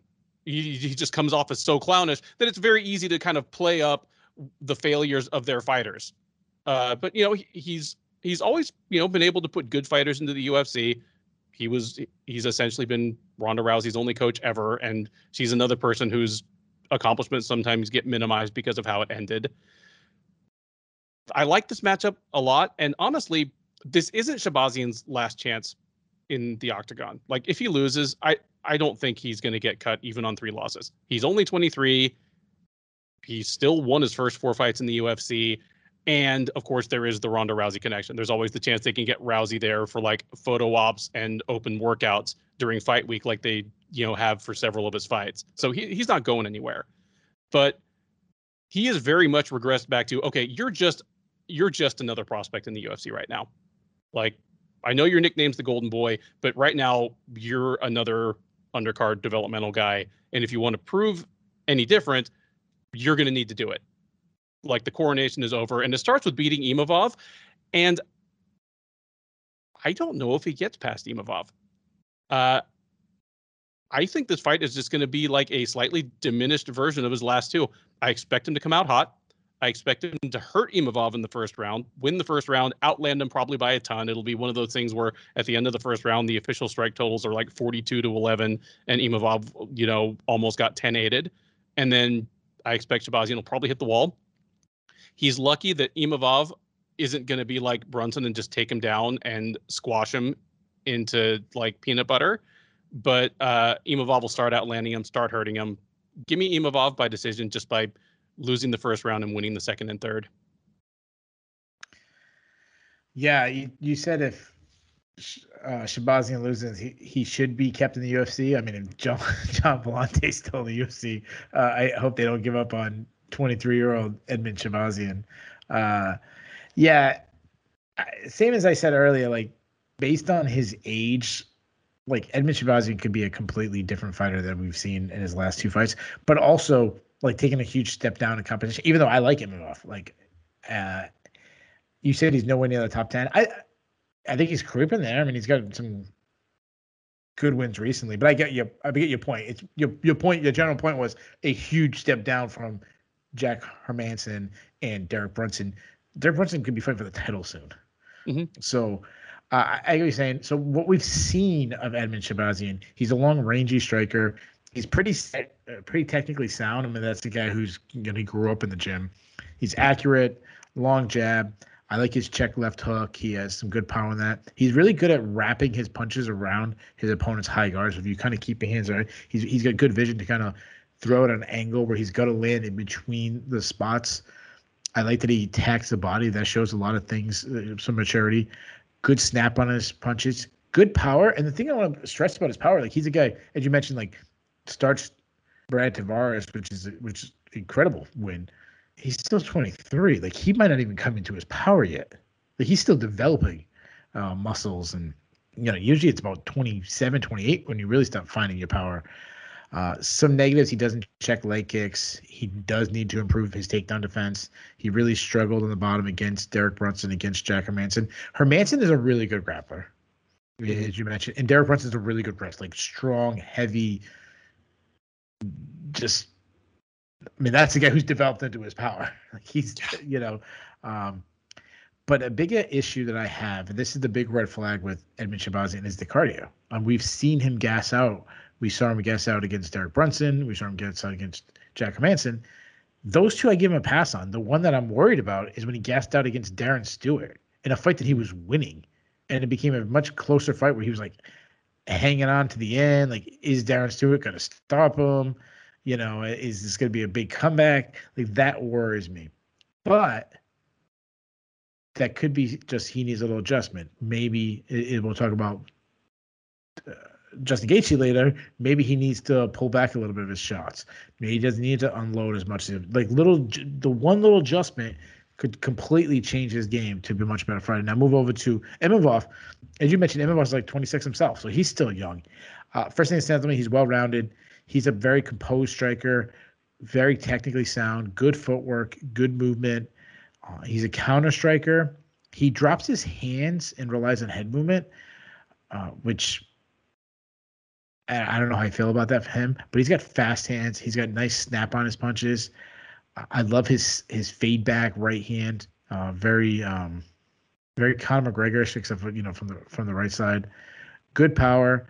I mean, look at his even fights that he lost. He was losing to Phil Hawes and hurt him bad. And I said this last time, I'm going to say it again. If he didn't respect the power of Phil Hawes, if that was somebody else, he might have put him out. Like Phil Hawes was ready to be done, and he was a little hesitant to go in for the kill because of how explosive and hard a hitter that Phil Hawes is. I like his clinch striking. He gets in there, he batters. I like that he will sneak in takedowns, good entries. I like that he's relentless in his takedown attack. Like he'll miss the takedown and he chain wrestles his attempts together. Solid top control, solid ground and pound. He is a submission threat. In his fight against Jordan Williams, he had him in a deep guillotine in that fight. And then one of the negatives we had about him recently was his takedown defense. But then against Ian Heinisch, he showed tremendous takedown defense. So as far as the prediction goes, this is a really tough one just because of what I was saying about Shahbazyan. Like, I'm worried that he's so young. Like, what you was trying to stress, don't give up on this guy yet. Like, I feel the same way. Don't give up on this young guy. But I'm with you, man. We got 2 votes for Imavov. He's going to have to withstand an early onslaught because Shahbazyan's a fast starter. He has shown a finishing ability. But if he can get past that and Shahbazyan hasn't improved his cardio, he hasn't found a way to survive those second, third round, Imavov is not the striker you want to be tired against. So give me Imavov. I don't think he finishes Shahbazyan because I don't know if he has that killer instinct, but I think he can kind of piece him up in the second and third round. So give me Imavov by decision. There you go. 2 picks for Nasruddin Imavov to weather the storm and continue the ongoing stretch of misery for the former blue chip prospect, Edmen Shahbazyan. We will stay in the middleweight division for the next matchup, which is Phil Hawes versus Chris Curtis. Hawes, the 32-year-old New Jersey native by way of Sanford MMA, is 11-2 overall. He is 3-0 since making his long-awaited debut last year. He actually attempted to get into the UFC through The Ultimate Fighter, where he lost in the qualifiers to eventual season winner Andrew Sanchez, and also the first season of Dana White's Contender Series, where he lost to current UFC middleweight Julian Marquez. He finally won his way onto roster last September by knocking out Kadzimierat Bestayev. Since joining the UFC, he is 3-0, having beaten Jacob Malkoun, Nasruddin Imavov, and most recently back in May, Kyle Daukaus, over whom he took a unanimous decision at UFC on ESPN, Rodriguez versus Watterson. Hawes will be welcoming Curtis to the octagon for his debut. Curtis is 26-8 overall, 34-year-old out of Cincinnati, Ohio. He fought on the first season of Dana White's Contender Series, knocked out Sean Lally, but back in those days, it wasn't more or less a guaranteed thing that if you won on the show, you were signed. So he actually didn't get a contract. He went to Professionals Fighters League, where he had some mixed results. He fought at welterweight and lost 3 in a row to Magomed Karamov twice and to Ray Cooper. So at least he lost to the 2 best welterweights in the promotion. After leaving PFL, he won 5 straight in a variety of promotions, including the rebooted and resurgent XMMA in Florida, to get this call up. Hawes, a strong favorite here, minus 310. Curtis, plus 250 as the underdog. Keith, Phil Hawes, an example of the kind of the opposite phenomenon as a Edmund Shabazian, where as soon as he came into MMA with his college wrestling credentials and started knocking people out in 90 seconds, he was immediately crowned one of the top young prospects in the sport. And it almost seems overdue, or almost seemed overdue when he finally made it to the UFC at age 31 a year ago. But he's looked very good ever since. And you can argue that it was the best thing for him, because those kind of early setbacks that we're watching Shabazian take under the brightest lights, Hawes has worked a lot of those wrinkles out earlier on in his career. Tell me how you feel about this fight. And Hawes at 32, do you still think he has contender upside? Yeah, I think that was a very fair assessment. Like, Phil Hawes was being called the next John Jones, if you remember that. Like, then that was when they both at the same gym and whatnot. But when he was on The Ultimate Fighter, that's how they were like booking it. Like, oh, this is the guy, he's going to win the Ultimate Fighter, and then he didn't even win the fight to get in the house. But that's how they were like marketing him. I remember watching him fight live at a Bellator, and it was the curtain jerker of the evening, and I was like, wow, boy, has this guy fallen the wrong direction. And then he turned it around, and he's been really good. He's a very explosive athlete. That's the thing. That's why everyone's so high on him. He's elite of the elite athletes. He's aggressive. He's got fast hands, works behind a jab. He's got like earth-shattering power in his hands. He does well to bounce his head off the center line. Very powerful kicks, calf kicks, crushing high kick. He throws the high kick even if you block it, just to kind of force you to block. And a high kick always looks good. Even when it's blocked, it always looks like you score points. The crowd still goes, "Ooh." He's a very, very good wrestler. I believe he was a junior college national champion wrestler. Kamaru Usman was a junior college wrestler, so don't look down on junior college. Light and fast entries. He's one of the guys. He's more explosive than he's technical. He'll just drive right through your hips, on top, smother and top control. He's added a very like grappling game to his skills recently, like good back takes. He does need to learn how to conserve energies. We've seen him slow down. We saw it against Imavov. But I love that even when and I said this last time we talked about him, even though he's gotten hurt, he's found ways to survive where before he would have been taken out. Now, Chris Curtis, I'm glad that he stepped up, was willing to take a fight against Phil Hawes a couple weeks ago on a day's notice. This guy's been knocking on the UFC door. He's done everything he needs to get in and still can't find a way to get in. I'm finally happy he found a glitch. Like, okay, me just being at the UFC and volunteering, okay, that'd be the way. I mean, this guy has really good experience. He's fought in the Contender Series. He's fought in the PFL. He's won the CES title. He's won other regional titles.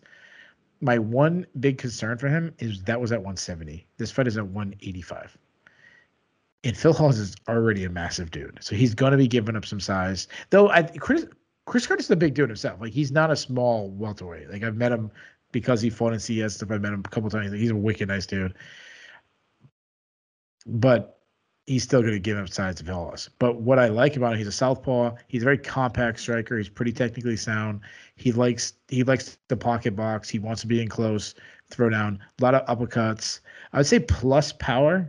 I'm not sure how that's going to translate moving up, but I'm just guessing he's a guy that power will follow with him, though he's not a one-punch put you out kind of guy. He's more of a compiler. He's one of the guys who kind of butchers your face first, and then you kind of like was it the one straw that breaks the camel's back? One of those, like just kind of just keep piling on. Or he's more of the that coin game at the arcade where you flip the coin in and you hope it falls on the pile and you hope that's the one that makes all the coins pushes fall out over.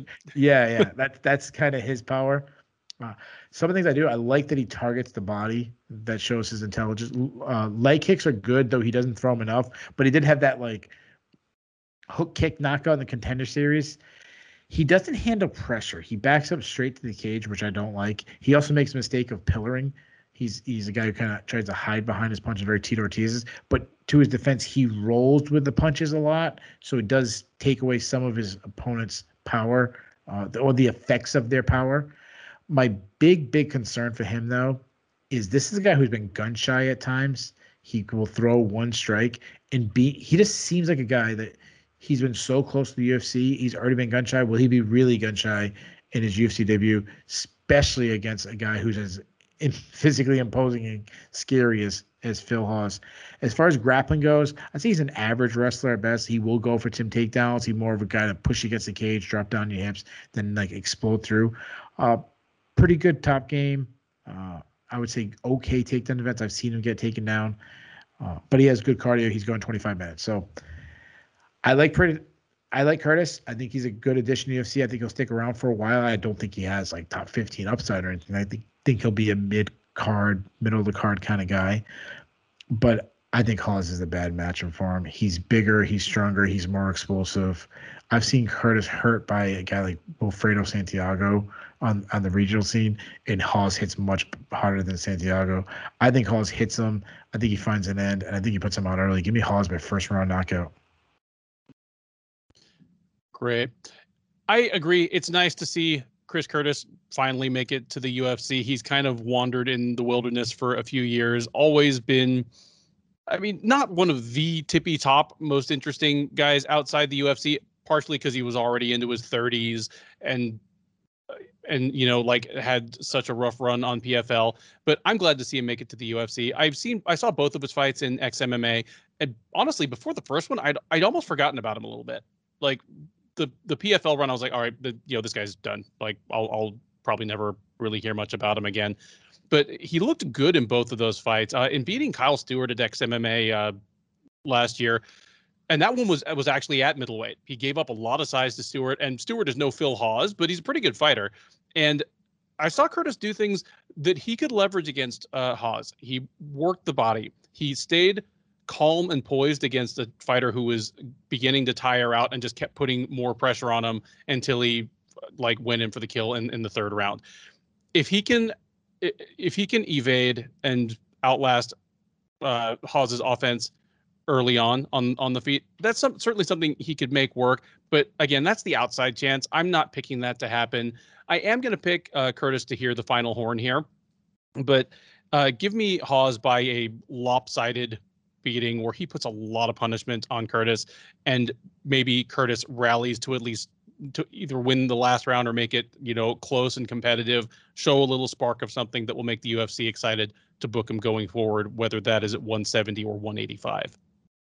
Second from the top of the 9-fight prelim card of UFC 268 is a lightweight matchup between Al Iaquinta and Bobby Green. Iaquinta, the 34-year-old New Yorker, is 14-6-1 overall. He's 9-5 since joining the UFC out of the 15th season of The Ultimate Fighter. There he lost in the all-Italian American finale to current welterweight contender Michael Chiesa. But he fought most recently in October of 2019, dropping a unanimous decision to Dan Hooker. Prior to that, he fought in May of 2019, losing to Donald Cerrone, also by unanimous decision. So he brings a 2-year-old 2-fight losing streak into the octagon this Saturday. He'll be taking on the equally frustrating but much busier Green. The 35-year-old Californian is 27-12-1 overall. He's 8-7-1 since joining the UFC, along with the Strikeforce acquisition in early 2013. Green is also on a 2-fight losing streak, though, in fairness to him, they are against two of the division's strongest up-and-comers in Thiago Moises, who beat Green by unanimous decision at the UFC's Halloween card last year, and then most recently, back in August, Rafael Fiziev, who also defeated him by unanimous decision at UFC 265 in Houston. Odds on this one favor Green. He is minus 175. Iaquinta plus 155 as the underdog. Keith, you said something off camera between segments here that I kind of stopped you and wanted to have this conversation on camera because, you said that you weren't that excited for this fight. And again, considering the stakes, that these are two guys that, they're borderline contender material, I agree. I'm more excited for this than the second fight out the gate on a fight night card. But for two guys that, are probably at least in that 15 through 20 range, I'm less excited than I should be. And tell me if you agree, but there are two reasons for me. One, I've had my heart broken too many times by Bobby Green. Every time I think he's turning a corner and leaving the scream at the TV team, he just fights another like weirdly passive fight or just loses rounds like, kind of showboating and dancing and thinks that he's winning the match just because he's making the other guy miss. We all know that story. And then in Iaquinta's case, just because I know that Iaquinta's only going to fight when it's convenient for him. And on the one hand, I am extremely happy for him. The UFC's relationship with its fighters, from its biggest superstars down to the guys who signed 12-12 deals out of the Contender Series, it's a bit exploitative. And, they openly admit that they pay them low to keep them hungry. They keep them begging for bonuses. And Iaquinta is a guy who's just kind of moved himself away from that. Went and got his real estate license and has a career, still trains. He's still a Cerro Longo guy, but he fights when it's convenient for him. UFC's coming to Madison Square Garden. Sounds like fun. I'll get in shape. That's great for Iaquinta. It's bad for me because I know that even if he beats Green, he won't fight again soon enough to make it matter in terms of contention. Iaquinta is what, 34? Yeah, he's 34. But in terms of contender upside, in terms of chances to make it back to another title shot, he might as well be 54. He has effectively removed himself from the competitive ladder of the UFC lightweight division. He's just a guy who's going to show up and fight every once in a while. And that can make for a fun fight, but it definitely dampens my enthusiasm for it.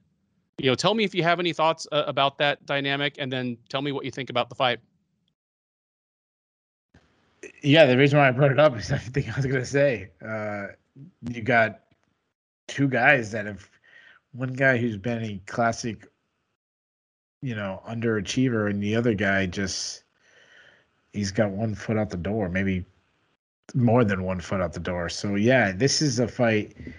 I understand why it's high in the card.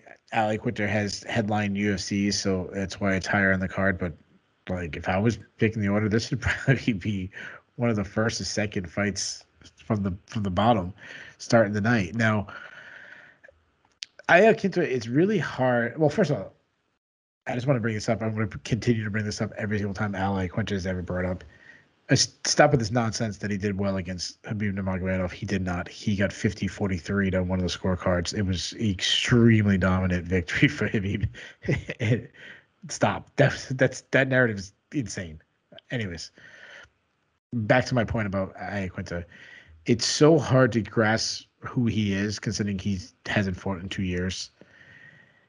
We've seen in the past he's well-rounded, but I feel like his hand speed has really dropped. Not that he was ever like a super fast guy. I feel like his hand speed has slowed down. He wants to fight in the pocket. He wants to dart in the pocket. He really wings his shots, loves his overhand right. Though for a guy who throws a lot of power shots, I don't think he's a big cracker. I don't even think he has plus power. I think he has average power at best in the division. He stands heavy on his front foot, which you'd think would generate power, but it really just leaves him open to attacks. Like his last fight, Dan Hooker battered his legs and dropped him with leg kicks. He is a wrestler. Like he has. So when I said he's well rounded, he can wrestle. He likes like snap singles, sweep singles. That's kind of his forte. But I think his wrestling's overrated too. I mean, his last fight, he was out wrestled by Dan Hooker. And this is my biggest thing when it comes to a guy. You talk about like we don't know how motivated it is. There's positions in MMA where it gets hard. Is he willing to dig deep in those positions that suck? Because guys, this is their whole life. This is their livelihood. This is beyond the money. It's the being the best in the world. It's beating this guy. It's whatever. Does Ali Quinta still have that in him? He very well might have, but I don't know. I don't like that. I even asked that question. Then move over to Bobby Green. You talked about him cruising at times. It was in my notes that if you're not hitting me, I'm winning. Very Jorge Masvidal. Very he's very delusional sometimes. He fights out of both stances. He fights out of both stances a lot. He keeps his hands low, kind of throws from his hips, but it kind of works for him because they land from weird angles. He's got good head movement. He rolls with his punches, so he doesn't get hit clean, very similar to what we just talked about with Chris Curtis. He's got a fast stinging jab. He can strike back up. There's a lot of physical things that Bobby Green, he's got a lot of skills. If you're getting close to him, he looks for elbows. He likes to like frame and land elbows. But as you mentioned, he fights down to his competition. Like this fight is going to be close. Ali Quinta could be completely toast, be nowhere near the UFC level, and it's still going to be close because that's just what Bobby Green does. Like I don't know if he knows he can smoke a guy. So I didn't talk about his wrestling. He's got it's probably the strength of his game is his wrestling defense. He's more of a sprawl and brawl guy, even though he has a wrestling background. You hardly ever see him go for takedowns. So as far as prediction goes, I have no confidence in this fight. But I mean, one guy's doing real estate, one guy's doing podcasting. The other guy's been very active. Like he's been active over the last 2 years. So because of that, I'm going to say Green. I'm going to take it in a very Bobby Green fashion. So it's going to be very, very close. I see him stopping some of Ali Quinta's shots. I see him landing the better exchanges on the feet. Give me Bobby Green by split decision because it's Bobby Green. I agree with you 100% on this one. He fights down to his Green fights down to his opposition, but also fights up to his opposition. I mean, you and I both are super high on Rafael Fiziev as a striker, and Green gave him all he could handle for 3 rounds. Yeah, that's a really good point. That's a really, really good point. Like, but I'm not even going to say and then Clay the Bobby Green that fought Fiziev. Clay Guida. Yeah. Yeah. It's like, how's that be? It's very Jordan Williams. He knocks out Gregor Rodriguez, then loses to Mickey Gall. I don't know. Okay, carry on. In December, it will be 8 years since Bobby Green's only knockout win in the octagon. It was against James Krause in 2013. Like except for getting knocked out by Poirier, all the rest of his UFC fights have gone to the judges. And in fairness, that Krause knockout aged well. Oh yeah. I mean, if Al falls out of this fight, you don't think Krause is going to want that back this weekend? Yeah, Krause is brought way in. Is Krause have any fighters on the card? Or is just going to show up and weigh in? Yeah, you did. But I'm with you. I'm not even going to say if the same Bobby Green that fought Rafael Fiziev walks into, because he won't. It's going to be the Bobby Green that fights Al Quinta that walks in, and it's going to be closer than it probably needs to be. But I still do favor Green to get it done. He's been busier against better fighters, and win or lose has actually been very, very competitive. I can't trust Quinta coming in off of 2 years off a 2-fight losing streak to acquit himself well. So give me Green by decision as well. The top prelim at UFC 268 is a middleweight matchup between the debuting Alex Pereira and Andreas Michailidis. Pereira, the 34-year-old Brazilian, is 3-1 in his professional mixed martial arts career. He's only fought one time in the last 5 years, and that's a first-round knockout of Thomas Powell at LFA 95 last November. However, that's not why Alex Pereira is in the UFC. That's not why you care about this fight. Alex Pereira is in the UFC because he is a former Glory kickboxing champion who is 2-0 against Israel Adesanya in kickboxing, and in their last fight in 2017 became the only man to knock out Israel Adesanya in any combat sport. More on that in a minute. He's taking on Michailidis. The 33-year-old Greek fighter is 13-4 overall. He's 1-1 in the UFC. He dropped his debut to Modestas Bukauskas. I believe that was at light heavyweight. Got a doctor stoppage TKO at the end of the first round. Came back from that and beat the extremely dangerous KB Buller in May at UFC on ESPN Reyes versus Prohaska to even up his tally in the octagon. Pereira, despite the debut, despite the disparity in MMA experience, is a strong favorite here. He's minus 250. Michailidis is plus 210. Okay, so back to Pereira. If you don't follow kickboxing closely, you've heard it already, or you will hear it ad nauseum for the rest of this week. He's the only guy ever to knock out Israel Adesanya, and for what it's worth, it wasn't a fluke, smoke and mirrors thing. They fought twice. Pereira beat him in 2016 in a decision. In the rematch in 2017, he knocked him stiff, like toes pointed. Adesanya didn't know where he was with a brutal left hook. So Pereira is in the UFC, finally kind of decided to go all in on MMA at the age of 33. He is now 34. He's got a golden ticket, basically. The UFC will make a fight between him and Israel Adesanya as soon as they can possibly justify it, that it's not a complete laugher. And I'm not even saying that he deserves, like, when he deserves the fight.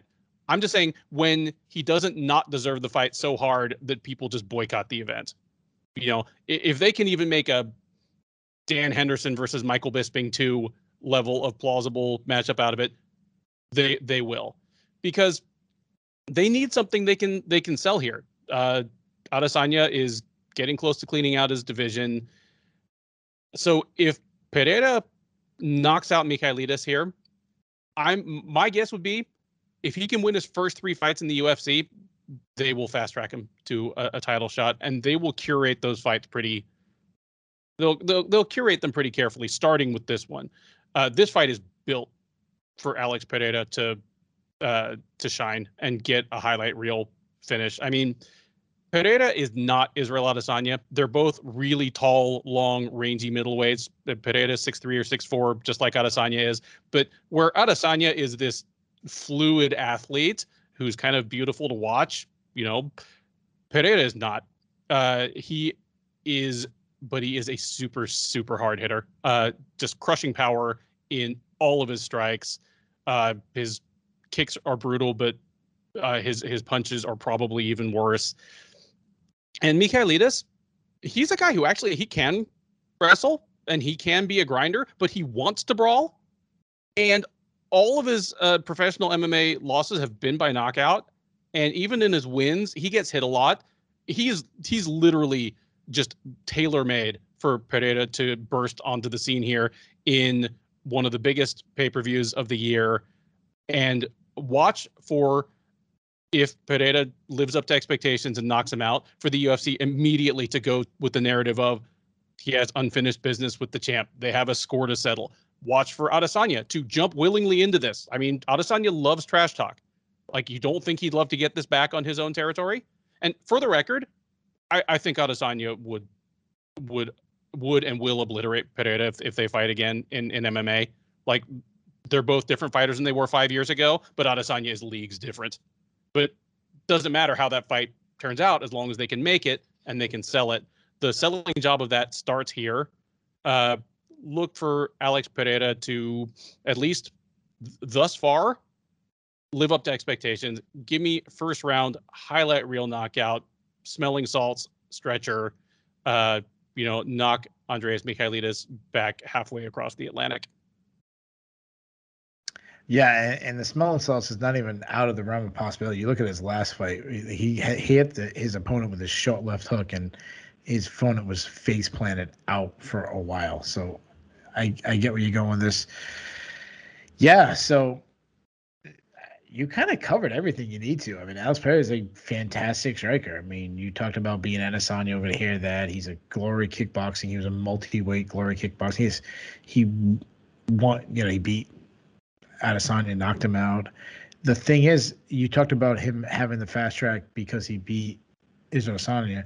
He's also 34. So like, you also want to fast track him, but have him not lose because you don't want to have him. Yeah. You don't want they to need to lose. fast track him. Yeah, you don't have to lose instead of reset because he's at the age you kind of really can't reset. He is exactly what you expect from a high class striker. He's technically sound. He's very long and rangy. He's got tons of speed, tons of accuracy, tons of power. As I mentioned, his left hook was one of the sharpest things I've seen in MMA recently. He just stalks his prey. He's not as elusive. He's not as Israel Adesanya. He's not a big movement guy. He's more of a stalking, praying guy. Powerful kicks, and if you stand on the outside. If you get on the inside of him, so which I think what Michaelis will want to do, you want to be on his hips because you don't want to be in the position where it's upper body and he's clinching you because he's got really good. I love the way he just torques his opponents. He like springboards his opponents into his knees in the clinch. Obviously, I'm worried about his ground game. It's a big question mark. I love that he's training with new UFC light heavyweight champion Glover Teixeira. Like that's, if you want to learn ground game, who better than one of the most underrated grapplers of all time? But way back in 2015, when he has one loss in MMA, it was from a submission loss on the ground. So, yeah, a long time ago, but it's still a question mark. Now, Michailidis, he's trained with MMA Masters. That's Kobe Covington's team. So this is a big weekend for them. He's a poor athlete. He's very lumbering, thudding kind of guy. Though he hits hard, he throws a lot of kicks, calf kicks. You mentioned he will look for takedowns, but his takedowns are kind of ugly. They're by any means. I'd see more of a grappler. Like he's done probably more jiu-jitsu than wrestling. And I've seen him on a regional scene. He's been taken down by lower level fighters. He's also gassed out on the regional scene, and I'm worried about his chin. I think every one of his losses have come by knockout. So and now he's going against the best striker he's ever faced. So as far as prediction goes, don't be surprised if Michaelis takes Pereira down and ruins all the UFC plans and submits him in the first round. Like that's not out of the realm of possibility. I mean, we just saw Clarissa Shields, the best female boxer in the world, lose by takedown and rinse and repeat. I mean, it is two different sports for a reason. My issue is Michaelis had a competitive match against KB Buller. Like he won, but it was competitive. So I'm going to go with the upside. I'm going to go with you. I'm going to say Pereira uses a little bit of movement. As he unloads on him with some big shots in the first round. He finds the kill switch in the first round. And I say he knocks out Michailidis the very first round. And same thing you said, the hype train be going crazy. Yep. Estimated time until the first tweet from Adesanya is 5 minutes after that knockout. Yeah, I think he might already have, like it's like in the drafts. He's got like some funny meme with it or something, some anime thing with it. Oh, no, completely on board with that. The UFC 268 main card starts off with a bantamweight matchup between Frankie Edgar and Marlon Vera.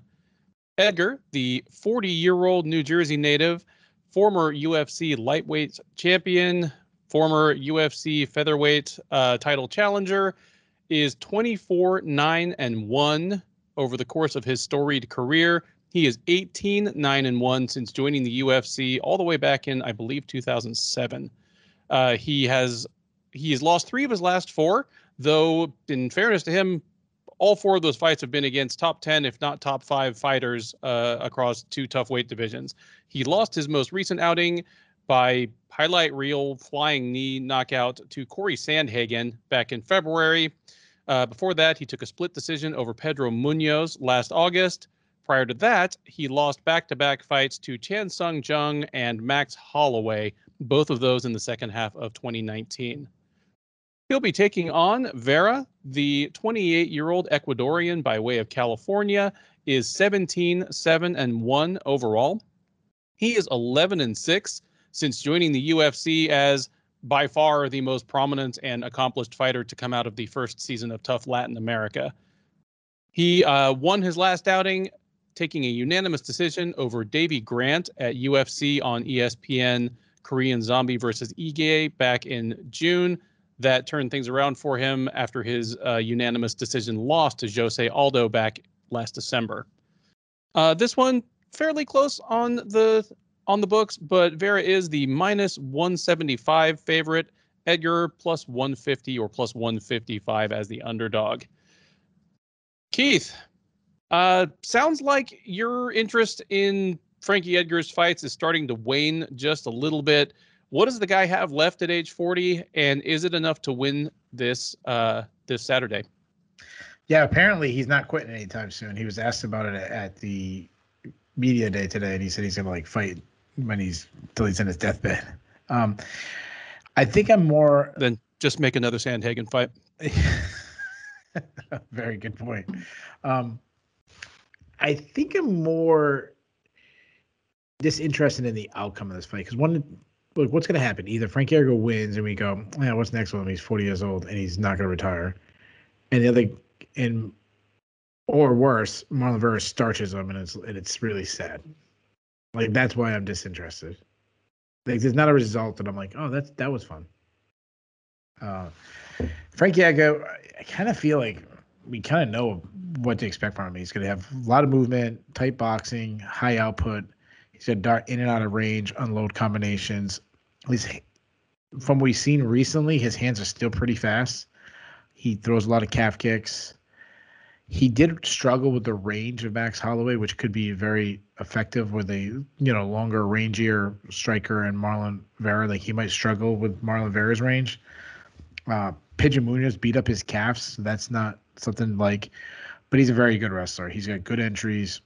That's if he's still as explosive as we once saw him at his age. That could end overnight. But he sets him up his tacks behind his punches. He loves that like knee tap when he's in close. He's relentless to get at the ground. If he misses 10 takedowns, he'll shoot 20 of them. Like, he'll keep getting them. On top, solid top control. But he gives a little space, but he gives that space to land some ground and pound and to set up his own submissions. He does have 4 submission wins, and he has good ground and pound. He also has the cardio to go hard. The biggest thing I'm worried about, though, is durability. Like, is he still durable enough to survive against, I wouldn't say an elite fighter in Marlon Vera, but an upper echelon, like one of the better guys in the division. And because he's taken so much damage. I mean, you think about the wars he had with Gray Maynard, the knockout for Brian Ortega, which was such a shocking thing that happened at that moment. The Zombie, the Corey Sandhagen, like the Ortega knockout. Yeah, where he was just Ortega out. Lifted him off up in the air. But he does have legendary heart. But I think heart can only take you so much. Your body could just break down. So move over to Marlon Vera. Marlon Vera is southpaw. Like I said, long and rangy fighter. He's a bit of a slow starter, but once he finds his rhythm and he finds his timing, he really builds. He picks up the output. He's a pressure striker, constantly moving forward, constantly cutting off the cage. I would say decent power. Like I don't expect him to starch Frankie Edgar like Ortega did with one shot. But I'd say, yeah, he could, especially with his kicking game, which is the best part of his game. He has a lot of defensive flaws, though. He very hittable. He drops his hands. Those are probably the 2 biggest things. But the clinch is strong for him. He's got a nice clinch game. He will sneak in a takedown, though I'd be really surprised if he takes down Frankie Edgar. And he's not really a great offensive wrestler, more of like an opportunistic wrestler where he just kind of catches someone overextended or something. More of a guy that'll like catch a kick and get it down that way, or in some kind of scramble end up on top. But he's not a good defensive wrestler. He is a good grappler, though. He's got, if he ends up on top, good ground and pound. He is a Brazilian Jiu-Jitsu black belt. I think it's a 10th Planet Jiu-Jitsu black belt. Slick back takes. He has a submission threat. He has 8 wins in his career by submission, and he can get subs from both top and bottom. So as far as prediction goes, stylistically, to me, this just comes down to how durable is Frankie Edgar. Because Well, Marlon Vera fights at a high pace. No one outworks Frankie Edgar. And Frank Edgar still holds a big wrestling advantage. I'm going to say that he survives. I'm going to say his chin survives. I'm going to say he gets some takedowns. And I believe Frankie Edgar is the underdog. I'm going to say Frankie Edgar gets it done one more time in front of his hometown crowd, or somewhat hometown crowd, in a mild upset. So give me the former champion one more time to make me be even. I won't be mad on the recap show. Like, I don't want him to lose. I don't want to see him get hurt. It's more of I'll be mad because it's going to give him hope. Oh, if you're listening to this right now, you don't need me to tell you the X's and O's of Frankie Edgar's game. You've probably seen him fight literally 20 or 25 times. And if you pay any kind of attention to the UFC, you've probably seen Marlon Vera fight 10 times. You know, he feels like such a new guy for someone who's coming up on his 20th UFC fight. What I'm going to do is just give you, and I'm not going to keep you here all night, Keith, but just a tiny bit of alternate history, because Edgar won the UFC lightweight title in what frankly was he won a terrible decision over BJ Penn. Like, it was a bad judge's decision. It was really, I have no problem calling. It wasn't a robbery, though. It wasn't. I mean, it wasn't like a robbery of the year, and they were hard rounds. They were rounds that the scoring reflected what the judges valued in an MMA fight. Sure. It was controversial scorecard. It doesn't get brought up as one of the worst decisions because of that rematch, because he like justified it in the rematch. Well, see, that's the thing. If he loses that fight, the rematch, maybe he doesn't get to the rematch. Oh, fair enough. Maybe he doesn't get robbed himself against Benson Henderson, and maybe in 2021 he, even more than Glover Teixeira, is the fan favorite, universally beloved guy who never got over the hump and never got a title in any division. Like, that's like, instead he is a pretty much universally beloved guy, you know, just a true good guy of the sport. I mean, a guy with coming up on 30 UFC fights, never missed weight across 3 weight classes, no PEDs, no domestic violence, no public mayhem, no boneheaded statements, no tweets. You know what I mean? Just a good dude. You know, like, I remember like 4 or 5 years ago when like there was the brief thing of the ice bucket challenge, and he did the ice bucket challenge at his house, and he had his kids who were way too small to be handling that bucket, and they tried to pour it, and they just dropped the full bucket on his head and just like practically knocked him out. He's like, ow. Like, just falls out of the camera. Like, if you don't love Frankie Edgar, like, I don't know what's wrong with you. And this is something I think I've said about fighters who are on the decline before, but Marlon Vera might be the highest ranked fighter that Frankie Edgar has this clear a path to victory against. Because, you know, Marlon Vera like overwhelms with volume, but he's not a one-shot power guy. So if he tags up Edgar, it's not like Edgar's getting hit by Sandhagen or Ortega and just getting flatlined. And Vera's cardio is good, but not super elite. And Vera's defensive wrestling is probably his biggest liability at this point. Those all point to good things for Frankie Edgar. And while I could see Vera just taking a really entertaining scrap over Edgar, and then we finally go, okay, Edgar is now losing to guys who probably aren't even in the top 10, and we can finally close the book on him as a contender, even at bantamweight. But I'm with you. I'm just got this sneaking suspicion that in what is all but a hometown fight for, you know, New Jersey's proudest export, that he gets it done one more time. He's a guy like Teixeira that when we say heart, we're not talking about some intangible. We've watched this guy will himself to victory in fights where his body was like justifiably wanted to give up on him. Even if Vera puts him to some of those moments in this fight, I think he's going to get through it. And yeah, give me Frankie Edgar to win a rousing decision as the slight underdog here. And you're right. That means he'll just sign another 6-fight deal with the UFC and fight them all. Maybe at flyweight. The UFC 268 main card powers on with a featherweight matchup between Shane Burgos and Billy Quarantillo. Burgos, the hometown guy, Team Tiger Shulman from New York, is 30 years old. He's 13-3 overall. He's 6-3 in the UFC. is currently on the first losing streak of his career, having dropped back-to-back fights to Josh Emmett last summer and Edson Barboza, who knocked him out in Houston back in May with one of the strangest highlight reel knockouts I've ever seen, but putting a cap on what had been a wild back and forth fight between the two. That was everything that a fight between Burgos and Barboza seemed to promise. He'll be taking on Quarantillo. The 32-year-old Florida native is 16-3 overall. He's 4-1 since joining the UFC out of the third season of Dana White's Contender Series.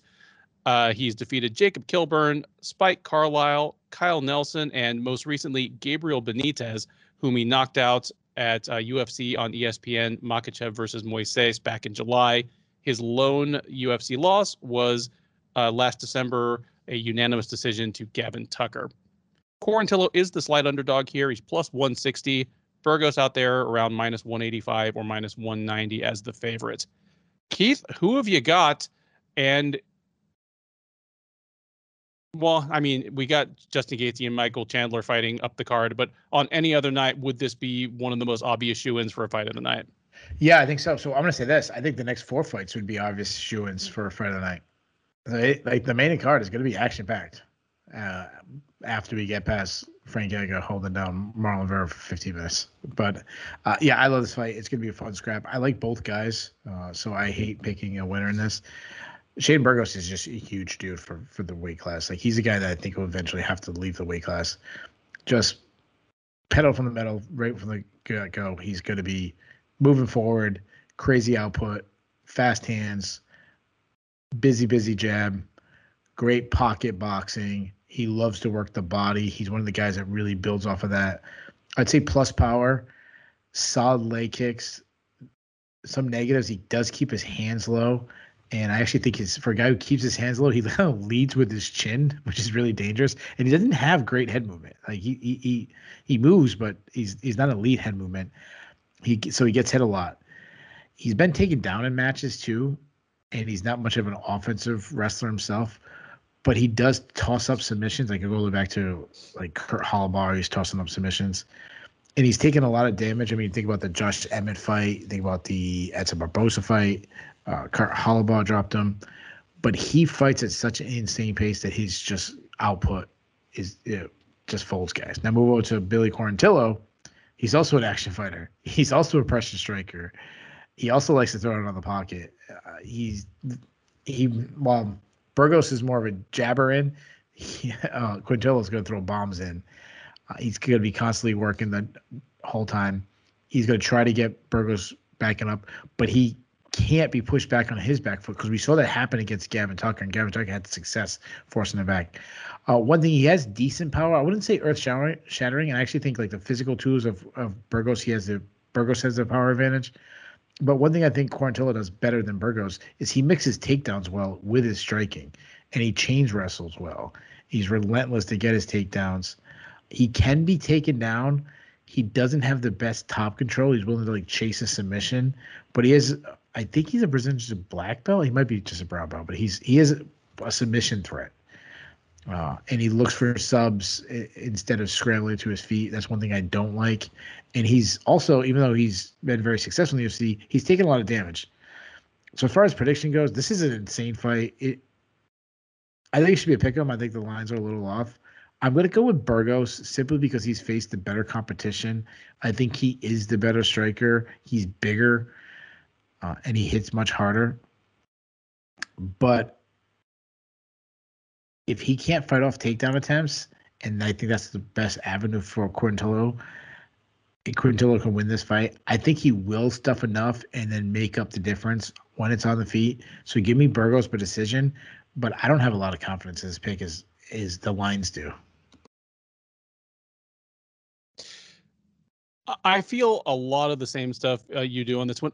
I like Burgos a lot. I actually picked him to beat Edson Barboza, and when he lost the first round, then won the second, I was feeling really smart until Barboza hit him with the trank dart that made him just kind of like reach for his neck and go down 3 seconds later. One of probably the nuttiest knockout I've ever seen, like in person. But it doesn't change how I feel about Shane Burgos in general. His tools are what they are, and his approach is what it is. I always expect him, because as you point out, he is a titanic featherweight. Like he and Barboza in the cage at weigh-ins, at face-offs, both basically the same size. And Barboza is a guy that we couldn't believe he was cutting to featherweight. And between his size and the frenetic pace he likes to push, I always expect Burgos's gas tank to just completely betray him at some point.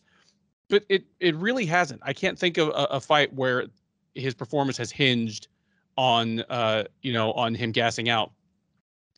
Because otherwise, I'd feel better about Quarantillo, because Quarantillo is a guy who he shows a lot of poise, and he's capable. I never would recommend the rope-a-dope in MMA, but he's good at weathering the storm against his opponent, staying calm, avoiding too much damage, and then taking over.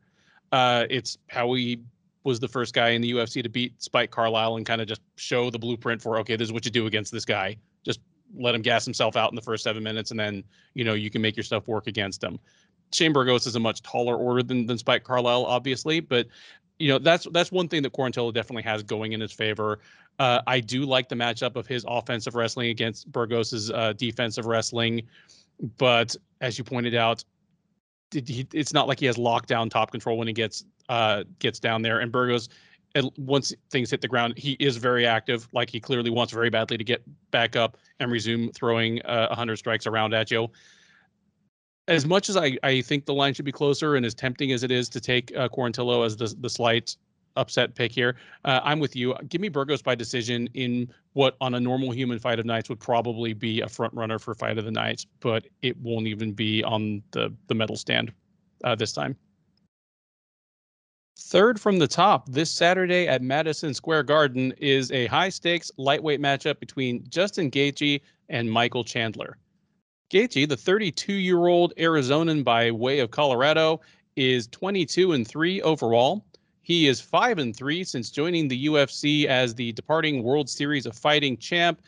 He did lose his last time out just a little over a year ago to Khabib Nurmagomedov in what appears to have been Nurmagomedov's farewell fight by second round triangle choke submission. That was UFC 254 last October. That put the brakes on a 4-fight win streak for Gaethje over James Vick, Edson Barboza, Donald Cerrone, and Tony Ferguson. All 4 of those were KO or TKO finishes. He'll be taking on Chandler. The 35-year-old Missouri native is a former Bellator champion and 22-6 overall. He is 1-1 since joining the UFC last year. He won his debut, knocking out Dan Hooker in the first round at UFC 257, then came back this May at UFC 262, and came tantalizingly, agonizingly close to winning the UFC lightweight belt, but Charles Oliveira recovered from the early onslaught, turned things around in the second round, and knocked out Chandler to win the title. Odds on this one favor Gaethje. He is minus 220. Chandler is plus 175 or plus 180 as the underdog. Man, this is a great fight now in 2021. And there's no point in about the last 6 years when this would not have been just an absolutely incredible fight. In Gaethje's kind of last run in WSOF, like in 2016, when Chandler was either champ or he was in one of those it was before the loss to Premise, like when he had beaten Patricky Pitbull and Benson Henderson. That would have been not only probably the best fight you could make outside the UFC, but maybe the best fight period that could ever have been made outside the UFC after the fall of Pride Fighting Championships. It's still a great fight now, and it might well be a lightweight title eliminator. These guys, they're similar in broad strokes. It's surprising how much success both of them have had, considering how aggressive their approach is. You expect your all-time divisional grades, especially in a division like lightweight, to be a little more contained, a little more defensively sound, a little less aggressive. But both these guys, even the new toned down Gaethje, is extremely aggressive, as is Chandler. Chandler's a fast starter. Both of them have a wrestling background and a pretty strong wrestling background at that. But in the case of Chandler, you haven't really seen him leverage it in a few years. And in Gaethje's case, we've never really seen it in his professional career. Like he's never really put that to use. Both of them, plenty of power. Chandler, much more punch oriented. Gaethje punches as well, but of course, one of his most underutilized weapons is his leg kicks. The question with both these guys is, because of that approach, both of them have taken some clean, like bad knockouts in the last few years. Both of them, even in their wins, have taken some damage. And I just expect that one of these guys, Chin, will betray him in a wild first round. Earlier this week, just off the cuff, I kind of leaned Chandler, but as I've revisited their fights in the last year or two, I'm running that back.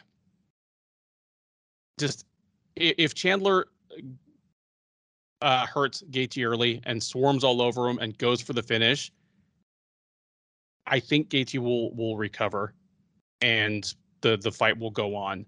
If Gaethje does it to Chandler, I don't think it will. I think he's lost just that little bit off his chin, just that little bit of recoverability. I mean, it's worth mentioning that as recently as this May, if there'd been a different ref in there, and I'm not saying that there should have been a stoppage, I'm just saying that it wouldn't have been the worst stoppage of the year if the ref had stepped in and stopped Chandler while he was wailing on DeBronx, like, sitting at the edge of the fence. But I'm just saying, like, he came that close to being the UFC lightweight champ. But when Oliveira turned it around on him, he didn't have that recoverability. And in Gaethje, we have someone who hits even harder than Oliveira, has, at least in terms of the striking, even more of a killer instinct. Yeah, like, I don't think Gaethje is miles ahead of Chandler, but I think the way they match up, it's gonna be a first round knockout for Gaethje. It's going to be a wild first round. They're both aggressive starters, but when push comes to shove, Chandler's chin is the one that's going to give out. Yeah, this is a fantastic fight. The first thing I think of is, man, do they hate Michael Chandler? Like, he's been thrown to the absolute wolves. I mean, you start your UFC career. Has anybody had a tougher run in the UFC than Dan Hooker, Charles Oliveira, and Justin Gaethje back-to-back run? And that's not me saying I'm picking against him. I'm just saying, like, after he lost to Charles Oliveira, and you were right, he was so close to winning that fight. I mean, how insane would that have been? I mean, Scott Coker was ready to hit the tweet. Can you imagine the tweets that Patricio Pitbull had loaded for that? Oh, I know. And then AJ McKee after that. But yeah, I thought, like, he should took a step down. Like, I don't think they should. Now, obviously, I love this fight, but I mean, from a promotional sense, I probably gave Chandler a much easier and try to find this fight 6 months from now. But as far as who's going to win this fight, I mean, what is it going to say about these guys? I love both these guys. So we'll start with Justin Gaethje. The way he slides in the pocket and unloads power shots is such a thing of beauty. Now, I want to break him down differently than I break down a lot of guys. He has so many tools, and he seems to showcase one of his tools in every fight. Like, it becomes like more apparent in every fight. Like, he has power in both hands. You see this devastating overhand right. Perfect example, James Vick fight. Then we have this butchering left hook. Perfect example, the Tony Ferguson fight. Oh yeah, then he has these arguably the best kicks in MMA. We've seen it really against everybody he faces. But I think the perfect example of that fight would probably be the early going in the Edson Barboza fight. I've talked about this past. I love his dirty boxing. I love when he grabs the back of the head and just kind of wings his right hand, short shots, uppercuts. He did that very successful. Donald Cerrone is a good example of that. So he's got all these great tools, and now he's working with Trevor Whitman, and he's getting more technically sound with it. We saw a transition in his game against Tony Ferguson, like mid-fight, in one of the best. It was like halftime for him. Like, you see like a team come out at halftime, they're completely different. That's what happened with Justin Gaethje when Trevor Whitman said, "Hey, hold back. Don't throw everything 100%. Throw it at 70, 80, whatever he said." And now we see him doing that. And it's funny because instead of whipping everything and trying to get the knockout, when you're just touching and you're scoring points and you're setting up, you actually set up your power shots with these small touching things. And then you generate even more power because when you throw a strike, everything's lined up. Your legs are lined up. Now, imagine if, so Trevor Whitman has already done this magic with him in just a short time. I know not short time, but he made this adjustment. I know he's been working for a long time, but imagine if he starts cleaning up some of his defensive holes. Like, imagine if that happened. Imagine if he stopped backing straight up. Imagine if he stopped dropping his hands. Imagine if he didn't get rocked in every single fight because he's so hittable. And how about this? Imagine if he used his All-American wrestling. Like, we always hear it, and I know they on the Countdown show they tried stressing it, but I will keep saying this until I start seeing him use it, that his wrestling is grossly overrated. One, yeah, he took 7th his senior year. Okay, he wasn't Josh Koscheck winning it. He wasn't Ben Askren, winning Hodge trophies. So I think his wrestling's a little grossly overrated. But besides that, obviously if you're an All-American, you got a good enough wrestling that you can out wrestle some people in the UFC. But he never uses it. It's like him being an All-American wrestler is it's like him throwing out perfect attendance in 3rd grade.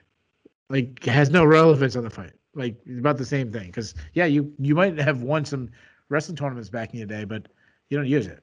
Now, Michael Chandler is so freaking explosive. Like, that's the first thing that stands out. Michael Chandler's been one of my favorite fighters since the very first Eddie Alvarez fight. I'll go to my grave saying Eddie Alvarez versus Michael Chandler, their rivalry is as good as any rivalry ever. Their first 2 fights are as good as any fight ever. Michael Chandler versus Eddie Alvarez 1 happened the same night as Dan Henderson Shogun 1. And a lot of people call Dan Henderson Shogun 1 the best fight ever. And I say it all the time. It wasn't even the best fight that night. Chandler and Alvarez better. It might be my favorite fight ever. Anyways. Well, actually, the girl fight in the next fight might be my best fight ever. But back to this one. He's got a very boxing style, heavy, high guard, heavy right hand. Keeps his hand back to the high guard. He keeps his hands glued to his face, and he just uses it where he can step in, dart in and out of range so well, and land big power shots. They're tight. He works the body well, and that becomes the foundation of all the power shots. Like, he'll go down, left hook to the body, hurt his opponents, and then finally he's just start working up. He has KO power in both of his hands. He's someone who really keeps his base. We were just talking about Justin Gaethje, how he kind of keeping his footwork to get more technically sound. It's kind of been the thing with Michael Chandler a lot. Now, his offense is really good, but he has some defensive struggles, which is why this fight could be so freaking good, because they both do. He eats a lot of big shots, and that's because he doesn't reach. He's not quick to rechamber his shots. We've seen it against. He'll overextend trying to land a shot, or I shouldn't say overextend, but throw a shot and not get back in the right position, and then someone like Pitbull puts him out. He also doesn't check leg kicks. Go all the way back to the first fight against Brett Primus, where Brett Primus stopped him with calf kicks. But the difference between Chandler and Gaethje, and this is why I've really thought about taking Michael Chandler, is that he's a great wrestler and he does use it. He's an elite wrestler. He gets good entries. He's super strong. Go back to the Benson Henderson fight where I know they fought twice, but the one where he suplexed Benson Henderson, just to do someone like that at that time, and that was a better win than it is. The Benson Henderson win hasn't aged well, but when that happened, it was better than it is now. He has really strong ground control. I think he out-grappled guys like Primus and Yamaguchi. That's good accomplishments.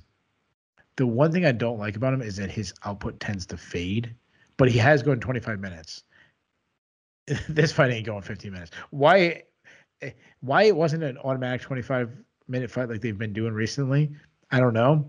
But the UFC might be like, well, I fill out the extra paperwork. This fight ain't going that long anyways. So as far as prediction goes, this fight is so good. I mean, I expect it to be a slugfest, and it hasn't very. When two guys, where one person probably shouldn't slug, like Michael Chandler probably shouldn't slug. He'd probably be better if he went for takedowns.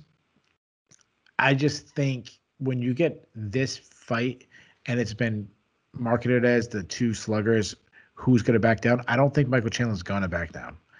The problem is, I feel the same way you do. I don't trust his chin.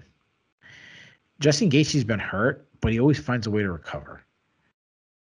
That's not the case with Michael Chandler. I think about Pitbull put him out with one shot, Charles Oliveira put him out. So I'm going to say Gaethje because of his power, and I'm going to go with you. I think it's going to be a wild. I think we have the same exact prediction exactly. I think we're going to have a fun treat. Both guys rocking, socking, landing shots, but Gaethje finally finishes them with a big shot. So give me Justin Gaethje. I'm going to say he can by first round knockout. There you go. 2 picks for Justin Gaethje to win a wild one in the feature fight of UFC 268. The co-main event of UFC 268, the first of 2 title fight rematches on the card, the second of 3 assignments for Trevor Whitman to close out the evening, features Thug Rose Namajunas defending her strawweight title against Weili Zhang. Namajunas, the 29-year-old Wisconsin native by way of Colorado, is 10-4 overall. She is 8-3 since joining the UFC out of the 20th season of The Ultimate Fighter. She is, of course, the former strawweight champ. She is the new strawweight champ. She fought most recently in April, knocking out Zhang with a head kick in the first round of their matchup at UFC 261 to take back her title. She'll be taking on Zhang. The 33-year-old Chinese fighter is 21-2 overall. She is 5-1 in the UFC and lost to Namajunas her last time out, snapping a 21-fight win streak. She lost her first fight, she lost her last fight, and had a monstrous run of wins in between. Her UFC wins in particular have been Danielle Taylor, Jessica Aguilar, Tisha Torres, Jessica Andrade, whom she defeated to win the title, and Joanna Jędrzejczyk in one of the greatest fights of all time last March at UFC 248. While opinions can differ on whether this immediate title rematch was called for or deserved, on the odds at least, it is appropriate, as Zhang is actually the slight favorite as of the time of this taping. She is minus 115. Namajunas not quite out there at even money, but she is minus 105 as the... Or sorry, Namajunas is the very, very slight underdog. Keith, how do you feel about this one? I mean, we've talked, and everyone in the media has talked ad nauseum. I mean, you either love that this fight is happening or you don't love that it's happening. But how do you feel the fight goes? Well, I'll say this: I don't agree with the immediate rematch. I think somebody else should have got the shot. Who, I don't know, Carlos Esparza or somebody. That said, from an X&O sense, from an entertainment sense, like how could you not love this fight? I mean, we loved this fight the first time that it was going to go down. And I didn't go down as expected, but like I was extremely intrigued. Side note, you mentioned Trevor Whitman is cornering his 3 stars all in the same night. If they go 3-0, it's pretty much a lock. He's coach of the year, right? Just on this one event. If they go anything other than 0-3, I think he still gets my call for coach of the year. Okay, he's an unbelievable. He is. Unbelievable year. But if they go 3-0, forget it. Like don't even bother voting. It's so funny because this is the fight that's kind of getting overshadowed because the main event, the guys trash talk, the third from the top is, such a classic banger. We know someone's getting knocked out. But this one, I almost feel guilty that I'm not more excited for it. Because when I think about it, I'm like, holy crap, these are the 2 best girls in the world. And I don't mean to say call them girls, 2 best female fighters in the world in the division going at it in a technically sound fight, and it's going to be fantastic. Rose Namajunas is so vast. We talk about Trevor Whitman and his 3 stars, and he's done an amazing job with Justin Gaethje. In the little time he's had with Kamaru Usman, we've seen tremendous. But that said, what he's done with Rose Namajunas probably tops them all. Because she's probably more technical, definitely more technical than Justin Gaethje, probably more technically sound than Kamaru Usman. And that's saying a lot. Who we're saying is the most pound-for-pound best fighter in the world, according to the Sherdog rankings. And why I say this, she has no tells. Everything's quick, short, no loading up, no shoulder, like no twisting, nothing. Everything's just perfect. Like she doesn't give any tells like that's what she's gonna do. Great footwork, great lateral movement, good head movement. She slides out of range so well. She's a great range striker. One of the best jabs in MMA, regardless of gender. She's one of the few fighters that can land effectively while backing up, while circling away, while trying to get away. Good kicks, wicked high, wicked quick high kick. I mean, look at the last fight. Uh, and one thing we discussed a week ago, and you said this, and I think it was really, I was saying, is Marina Rodriguez the hardest hitter in the division? You said, no, I think Rose Namajunas. And I'm like, yeah, no, she is. It's just because of her frame. You wouldn't think of her as the big cracker in the division, but she really is. I mean, she touches people, they get hurt. She's also extremely intelligent. I know she gets some slack by not letting go of the Kimura with Jessica Andrade, but that's more of a fluke thing than like an intelligence thing. What I like about her is her understanding situations, like the way she set up a high kick against Weili Zhang, the way that she can, if you over pursue her, she'll sneak in a takedown and take you down. I always think about the Joanna Jędrzejczyk. I had a 2-2 going into the first round. I think most people did. It was a close fight. I think there was maybe about a minute, 45 seconds left or whatever it was. The round was really close. We didn't see any grappling, and then perfectly timed takedown to win the fight. Probably won her, kept the title. Just little things like that. And she's an absolute wizard on the ground. She so flexible. She moves so well, both from on top and on bottom. She advances positions, and then she's a real submission threat. She can end the fight. Now move on to Weili. Weili, well, she just recently went to Fight Ready MMA, which I'm sure. Well, I don't know if she's working with Coach Eric Albarazine, but if she is and he wins, I'm sure he'll want to be coach of the year. But I like her moving to Fight Ready because just way better training partners. It's one of the best gyms. I know she's been working with Henry Cejudo right there alone is an amazing accomplishment. So she is well rounded. She's very light on the feet. She moves very well. She's a high volume striker. She wants to get in the pocket. Like that's what she wants to get. She wants to get out of the long range of Rose and get in the inside. And she's just very physically strong for the weight class. I mean, you look at her, she built really well. And she knocked out Jessica Andrade with one punch. She brutalized. I mean, look what she did. She rearranged Joanna Jędrzejczyk's face where you couldn't even recognize her. She mixes in kicks well. She'll throw out those stupid like spinning attacks. Just throw that out there. But some negatives. She has some defensive holes though. She lacks head movement. She's willing to eat one to land one.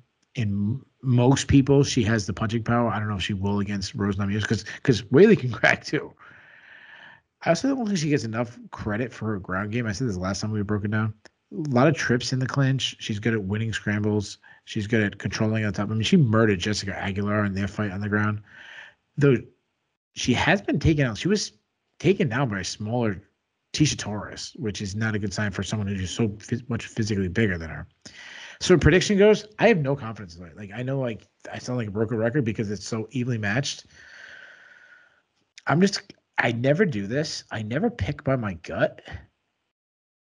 And I'm just gonna go with I'm gonna leave the X's and O's because both these girls are so technically sound. I'm a fan of both their skills.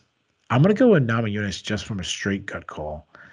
I think she's the more well-rounded fighter. I expect this to be a back and forth fight. I just think Namajunas would do the little things. Throwing more kicks to the body, having a little bit more higher volume, sneaking in takedowns, initiating the clinch, initiating the attacks in the clinch, just the little things that'll help her win rounds. But I think this is going to be an absolute war. This might be like everyone picking Chandler and Gaethje as the fight of the night pick.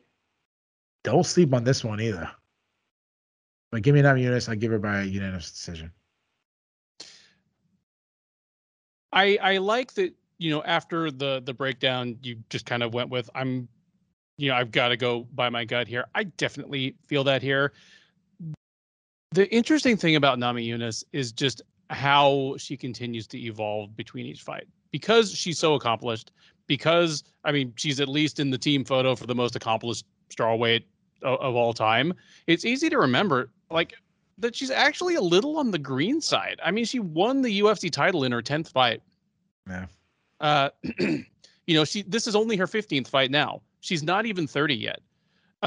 You're absolutely right in that even before she got with Trevor Whitman, but certainly on an accelerated scale since then, she's unveiled new weapons. She was absolutely a grappling specialist when she debuted in MMA. I mean, where she popped up on everyone's radar was hitting that flying armbar on Katina Lowe in like her second or third fight.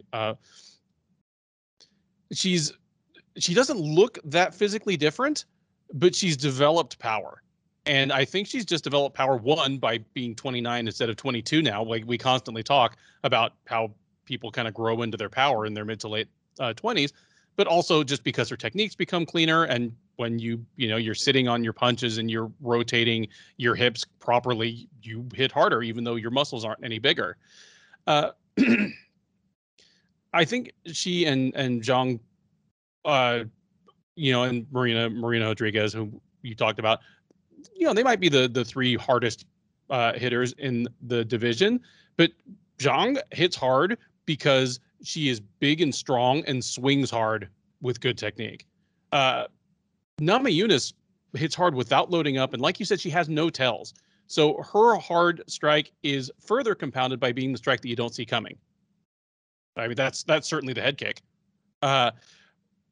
It's the just the blistering combinations that she took down Joanna Jędrzejczyk with in their first fight. I think the further we get from it, the more her first loss to Jessica Andrade is going to seem not like a fluke, because that was like the third time in that fight that Namajunas had defended a takedown with kind of that same Kimura grip. So the outcome of that fight was not a fluke. But if she and Andrade fought 10 times, I don't think that happens more than once or twice. I thought she outclassed Andrade in their rematch, and in this fight, it's not going to look exactly like the first Zhang fights, but I think she's going to make it look easier. Like, my gut says she's going to make it look easier than my head thinks. I don't think you want to take on a Trevor Whitman student in a rematch. I don't think she even got to show everything she had for Weili Zhang in that first fight. I think she's going to kind of outclass Zhang on the feet. Zhang will be overswinging at air.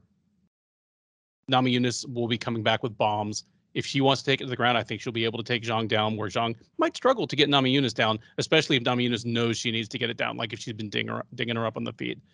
Give me Namajunas by a second round TKO. And I feel strongly about this one. Like, I'm not a lock of the night type guy, but for a fight that's this close on the odds, I feel more strongly about this than any other fight on the card. Wow.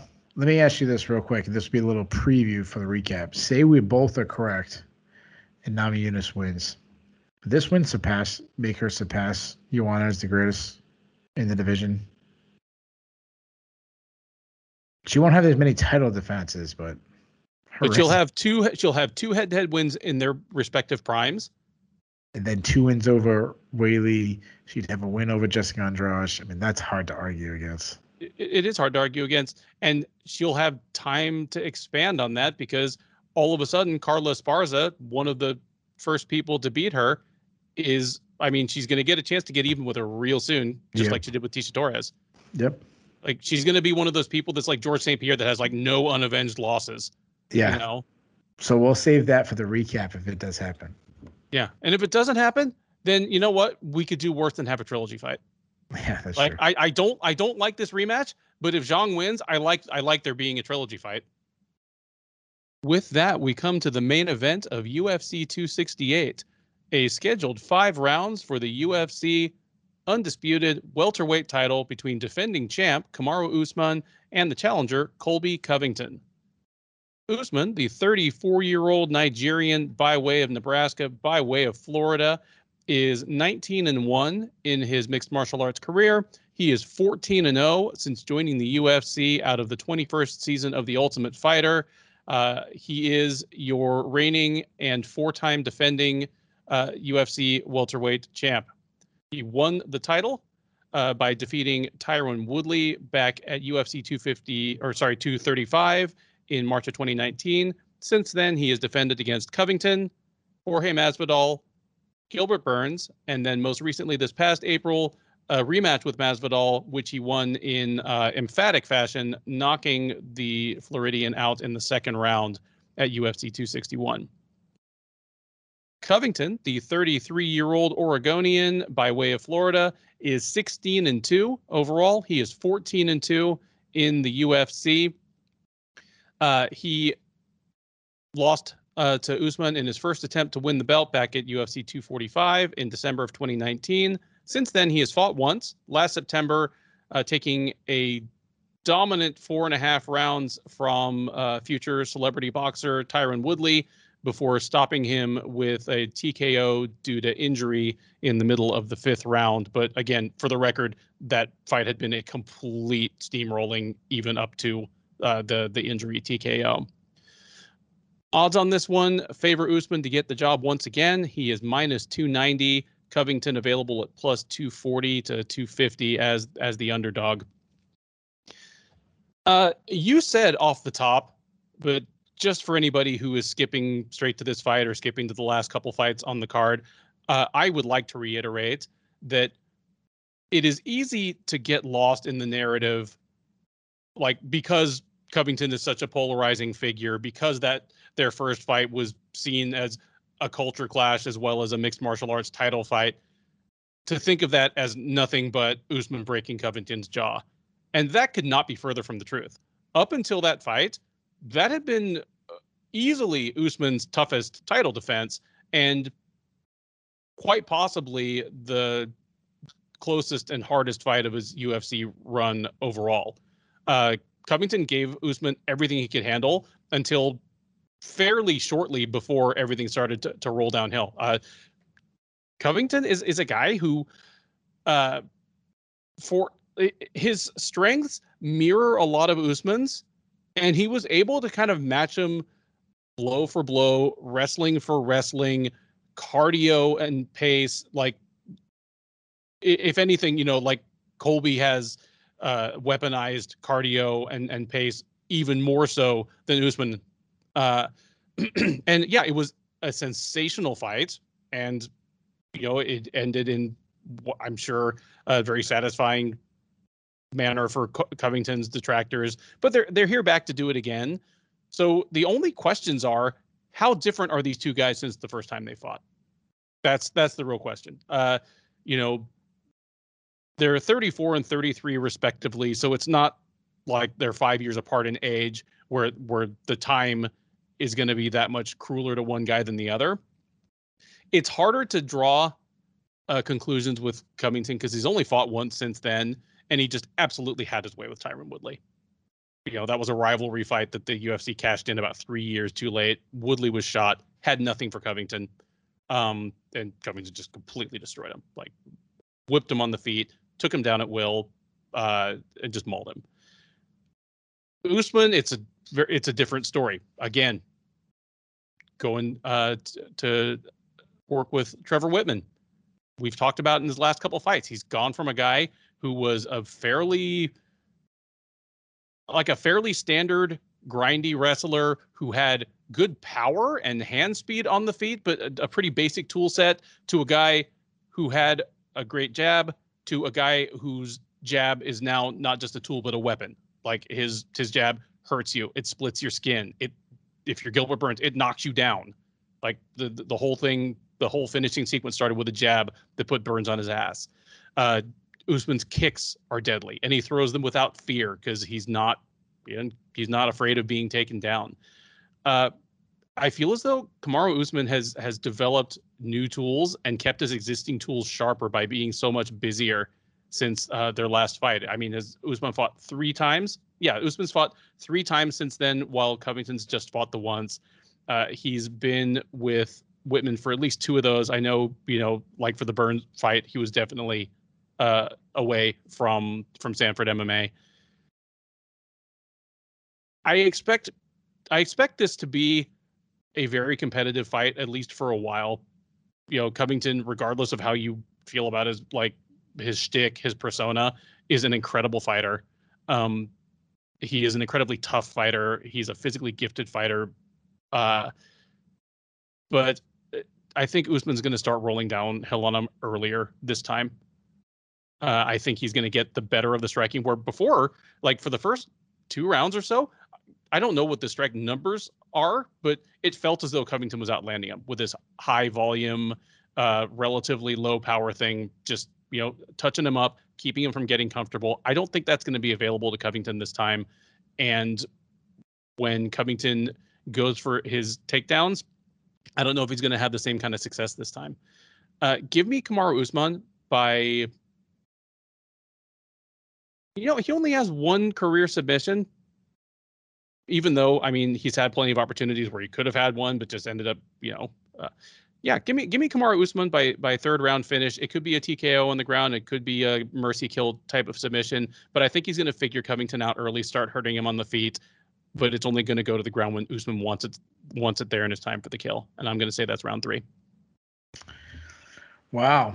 So let me ask you a couple of questions before I break down the fighters and give my prediction.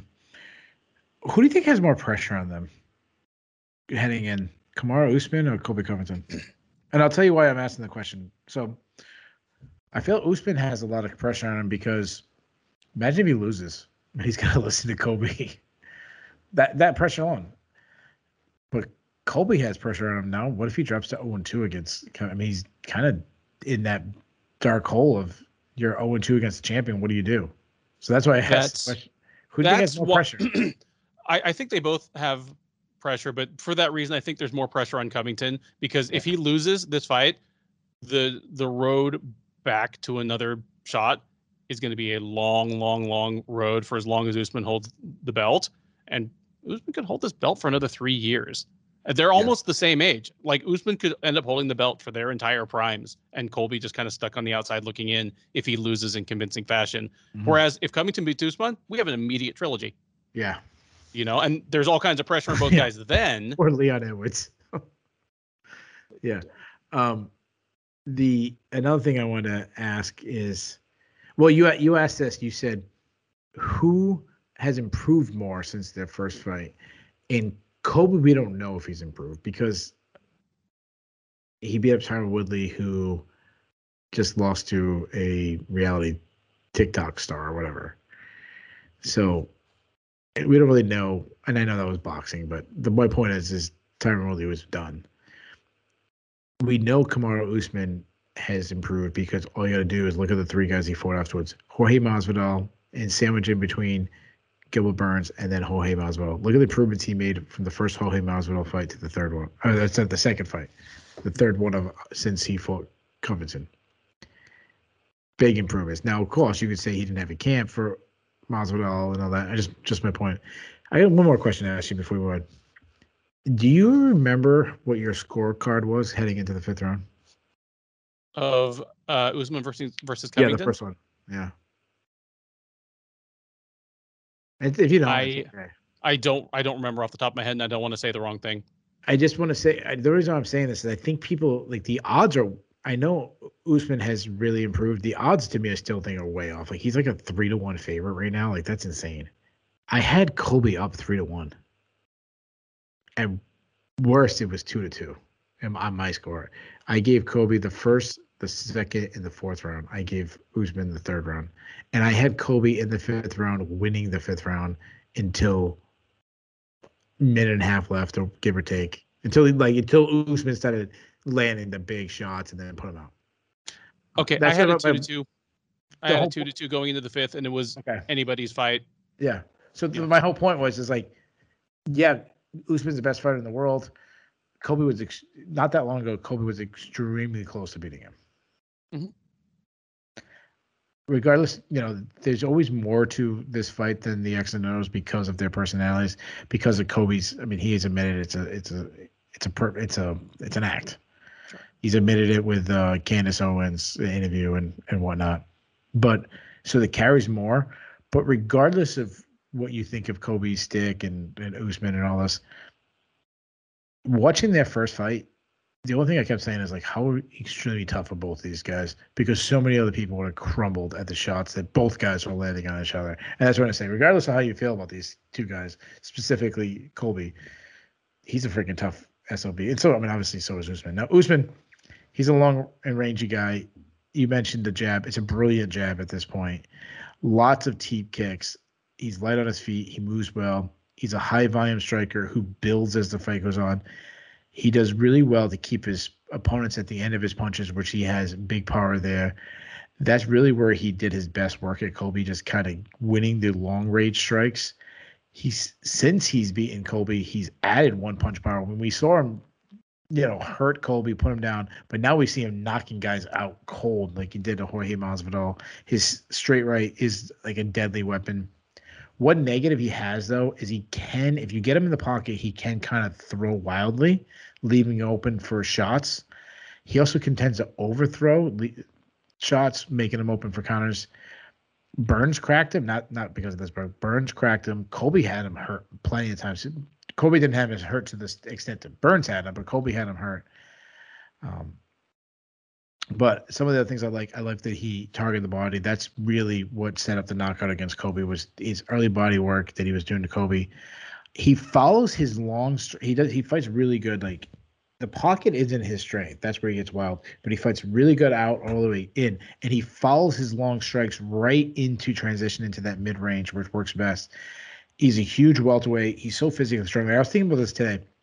Take John Jones in his prime at light heavyweight, and like, who would if you had to bet $100 on who could out bench press, would you take welterweight Kamaru Usman, or would you take light heavyweight John Jones? I would bet on Kamaru Usman. If you put him on the squat rack, I like whatever it is, like deadlift, whatever. I'm taking Usman. Like, he's so physically strong. I've talked before. I mean, two things always stand out to me about his strength. One is when he fought RDA and RDA was going for Kamaru, and he just like lifted him up and ripped his arm out. And when his arm is getting bent by a Brazilian Jiu-Jitsu black belt in the wrong direction, he just somehow just muscled out. And then also that range where he clinches against you, goes chest to chest. I said, like, hell is being pressed against the cage, where Kamaru has been chest to chest on you and just ripping your body with punches like what he did to Tyron Woodley. He's a good wrestler. We didn't see any wrestling in the first fight, but he can shoot on your hips. He's more of a longer arm, snatch single kind of guy, more wear you down than explode through your hips. He'll catch kicks, get you down that way. And one thing that's so successful about Usman with his takedowns is he doesn't necessarily want to just take you down. He just wants to get in a position where he can kind of wear on you and make you hold his weight and then just hit you. He'll knee you. He'll punch your kneecap. Like, he shoulder you, put his head up, rub it in to get your chin, just kind of annoy you. And when he gets on top, smothering top control. It's not Habib level, but it is like round ending. He takes you down, very good chance that you're not getting up, and if you do, he's going to hit you in every position. Now move on to Colby. Colby's southpaw. I think one advantage he had in the first round, in the first fight, is being a southpaw, because obviously you can train with southpaws. Everything's different now. Obviously, Usman has faced southpaws in the past, but it's still different. It's an advantage being southpaw. We just talked about how big Kamaru Usman and how strong he is. Colby's actually undersized. Like, Colby's talked about, like, he could make lightweight in the past. I'm not saying he should, but I'm saying he is a little bit undersized. I don't know if he goes down to lightweight if his biggest strength carries with him, which is his insane high output striking. He fights as an output that 3 or 4 people in the UFC can fight at. I think, like, Max Holloway is a guy that stands out to me. I'm sure there's other guys, but, like, very few people can fight at the pace that Colby Covington does. He gets in the pocket. He attacks with combos. He does really good. He does really good work in the pocket. I don't think he gets enough. So to me, it's like 3 ranges, all the way out in the pocket, and there's other ranges, but generally speaking, all the way out, kicking range, kind of the pocket, and then all the way in. He was really winning the inside pocket exchanges because he slides his head. He really does well to move out of the way of attacks and then counter with combinations. He can battle in clinch. We didn't see that against Usman, but he does well to battle in clinch. One thing I forgot to say is he's really good, and I said this about Shabazz, and he does the same thing. He's really good at wrapping his punches around and coming at little different angles. And he has this like wraparound left hook that he was throwing that it was landing really well. He also threw a couple like shovel uppercuts that was kind of coming in, kind of sneaking behind punches that was working good for him. One big difference, though, between Usman and Covington, that probably the biggest difference between their striking, is Kobe doesn't have fight-ending power. Like, he can hurt you, he can wobble you, but he can't put you out with one shot. I like his kicks to the body, though. He's not doing teep kicks. He's more like coming across the body, ribs stacking. He's got great entries in his wrestling. He's definitely different wrestler than Usman. Usman's a snatch single, kind of just get you working. Usman actually wants to, obviously, Kobe wants to battle through you, get the takedown. He's relentless too. Like, he doesn't mind getting his head stuffed, being underneath you, kind of hanging onto an ankle, slowly working, getting you down. Great top control. He advances his position on the ground. Good ground and pound. So that's pretty much lay down. Now here comes the prediction. I feel like Kobe needs to get to the pocket, and I obviously I said that, and get past that kicking long arm range of Usman. If he does, so this is if I'm cornering Kobe, I'm saying, Kobe, we got to get to the pocket, and then when we get in that pocket, we got to turn up the pace even more than the first fight, which seems impossible. But when he did that, when he really threw volume shots, Usman did not like that, because nobody has ever thrown that kind of volume at Usman ever. Because two things. One, Kobe was fearless from Usman's power, which to his credit is very obviously mentally strong, physically strong, and he has the cardio to do it. The other thing, so turn up, get in the pocket, fight the entire fight in the pocket, make Usman throw down, because Usman gets wild. Now, of course, you got to worry about not getting hit with those wild shots because Usman has this insane power, but you can outvolume him. You're probably the only guy in the UFC that can outvolume Kamaru Usman. But also, I think he should try to sneak in some takedowns. And I think we're going to see more wrestling in this fight, because both guys saw that they didn't wrestle. I think Usman can slow the fight down and win his wrestling that way. I think Colby's going to surprise. He's got to throw a combination, get Usman lifting his hands up, then kind of come underneath. 30 seconds, end of the round, get a takedown in close round, win it. I don't think he can win the rounds per se of taking Usman down and holding him down. I think Usman could, maybe because he's so much bigger and stronger, hold Colby. I wouldn't get count on it, but maybe. Now, if I'm flipping over to Usman's side, I'm saying that keep your distance, use your movement, jab, teep kicks, continue to work the body. When he gets into the pocket, I actually want you initiating a clinch, trying to back him up against the cage, trying to weigh on him, use your size, use your advantage. And I'm actually trying to I'm trying to really focus in on the three ranges. I want range 1. I don't want range 2. I want range 3. So that's what it comes down to. I really think it's going to be the ranges. So who do I think is going to win? Well, I give Kobe a much, much, much better shot than Vegas. I definitely still think he should be the underdog. And I think there is a route for victory. The problem is I really feel it's a very limited route because it's such a hard thing to do. To get into the pockets, get past the long range stuff, and then out volume Usman, and then actually bring it up to a higher volume and have to use wrestling. Everything I said, Usman, we've seen him do it, and we've seen him do it to Colby. So a part of me said, wait a minute, Colby fought Usman's fight and almost won. But can Colby fight his fight? Like, was he forced to fight Usman's fight? And like, he was very successful in Usman's fight, but he still had to fight Usman's fight. Plus, ultimately, even if Colby does everything right, Usman still has that one shot power, put you out, hurt you.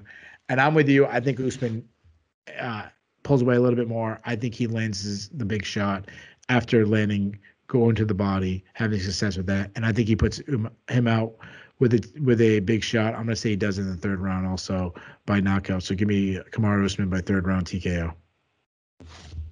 There you have it. As deep and comprehensive a fight breakdown as you'll find in the business.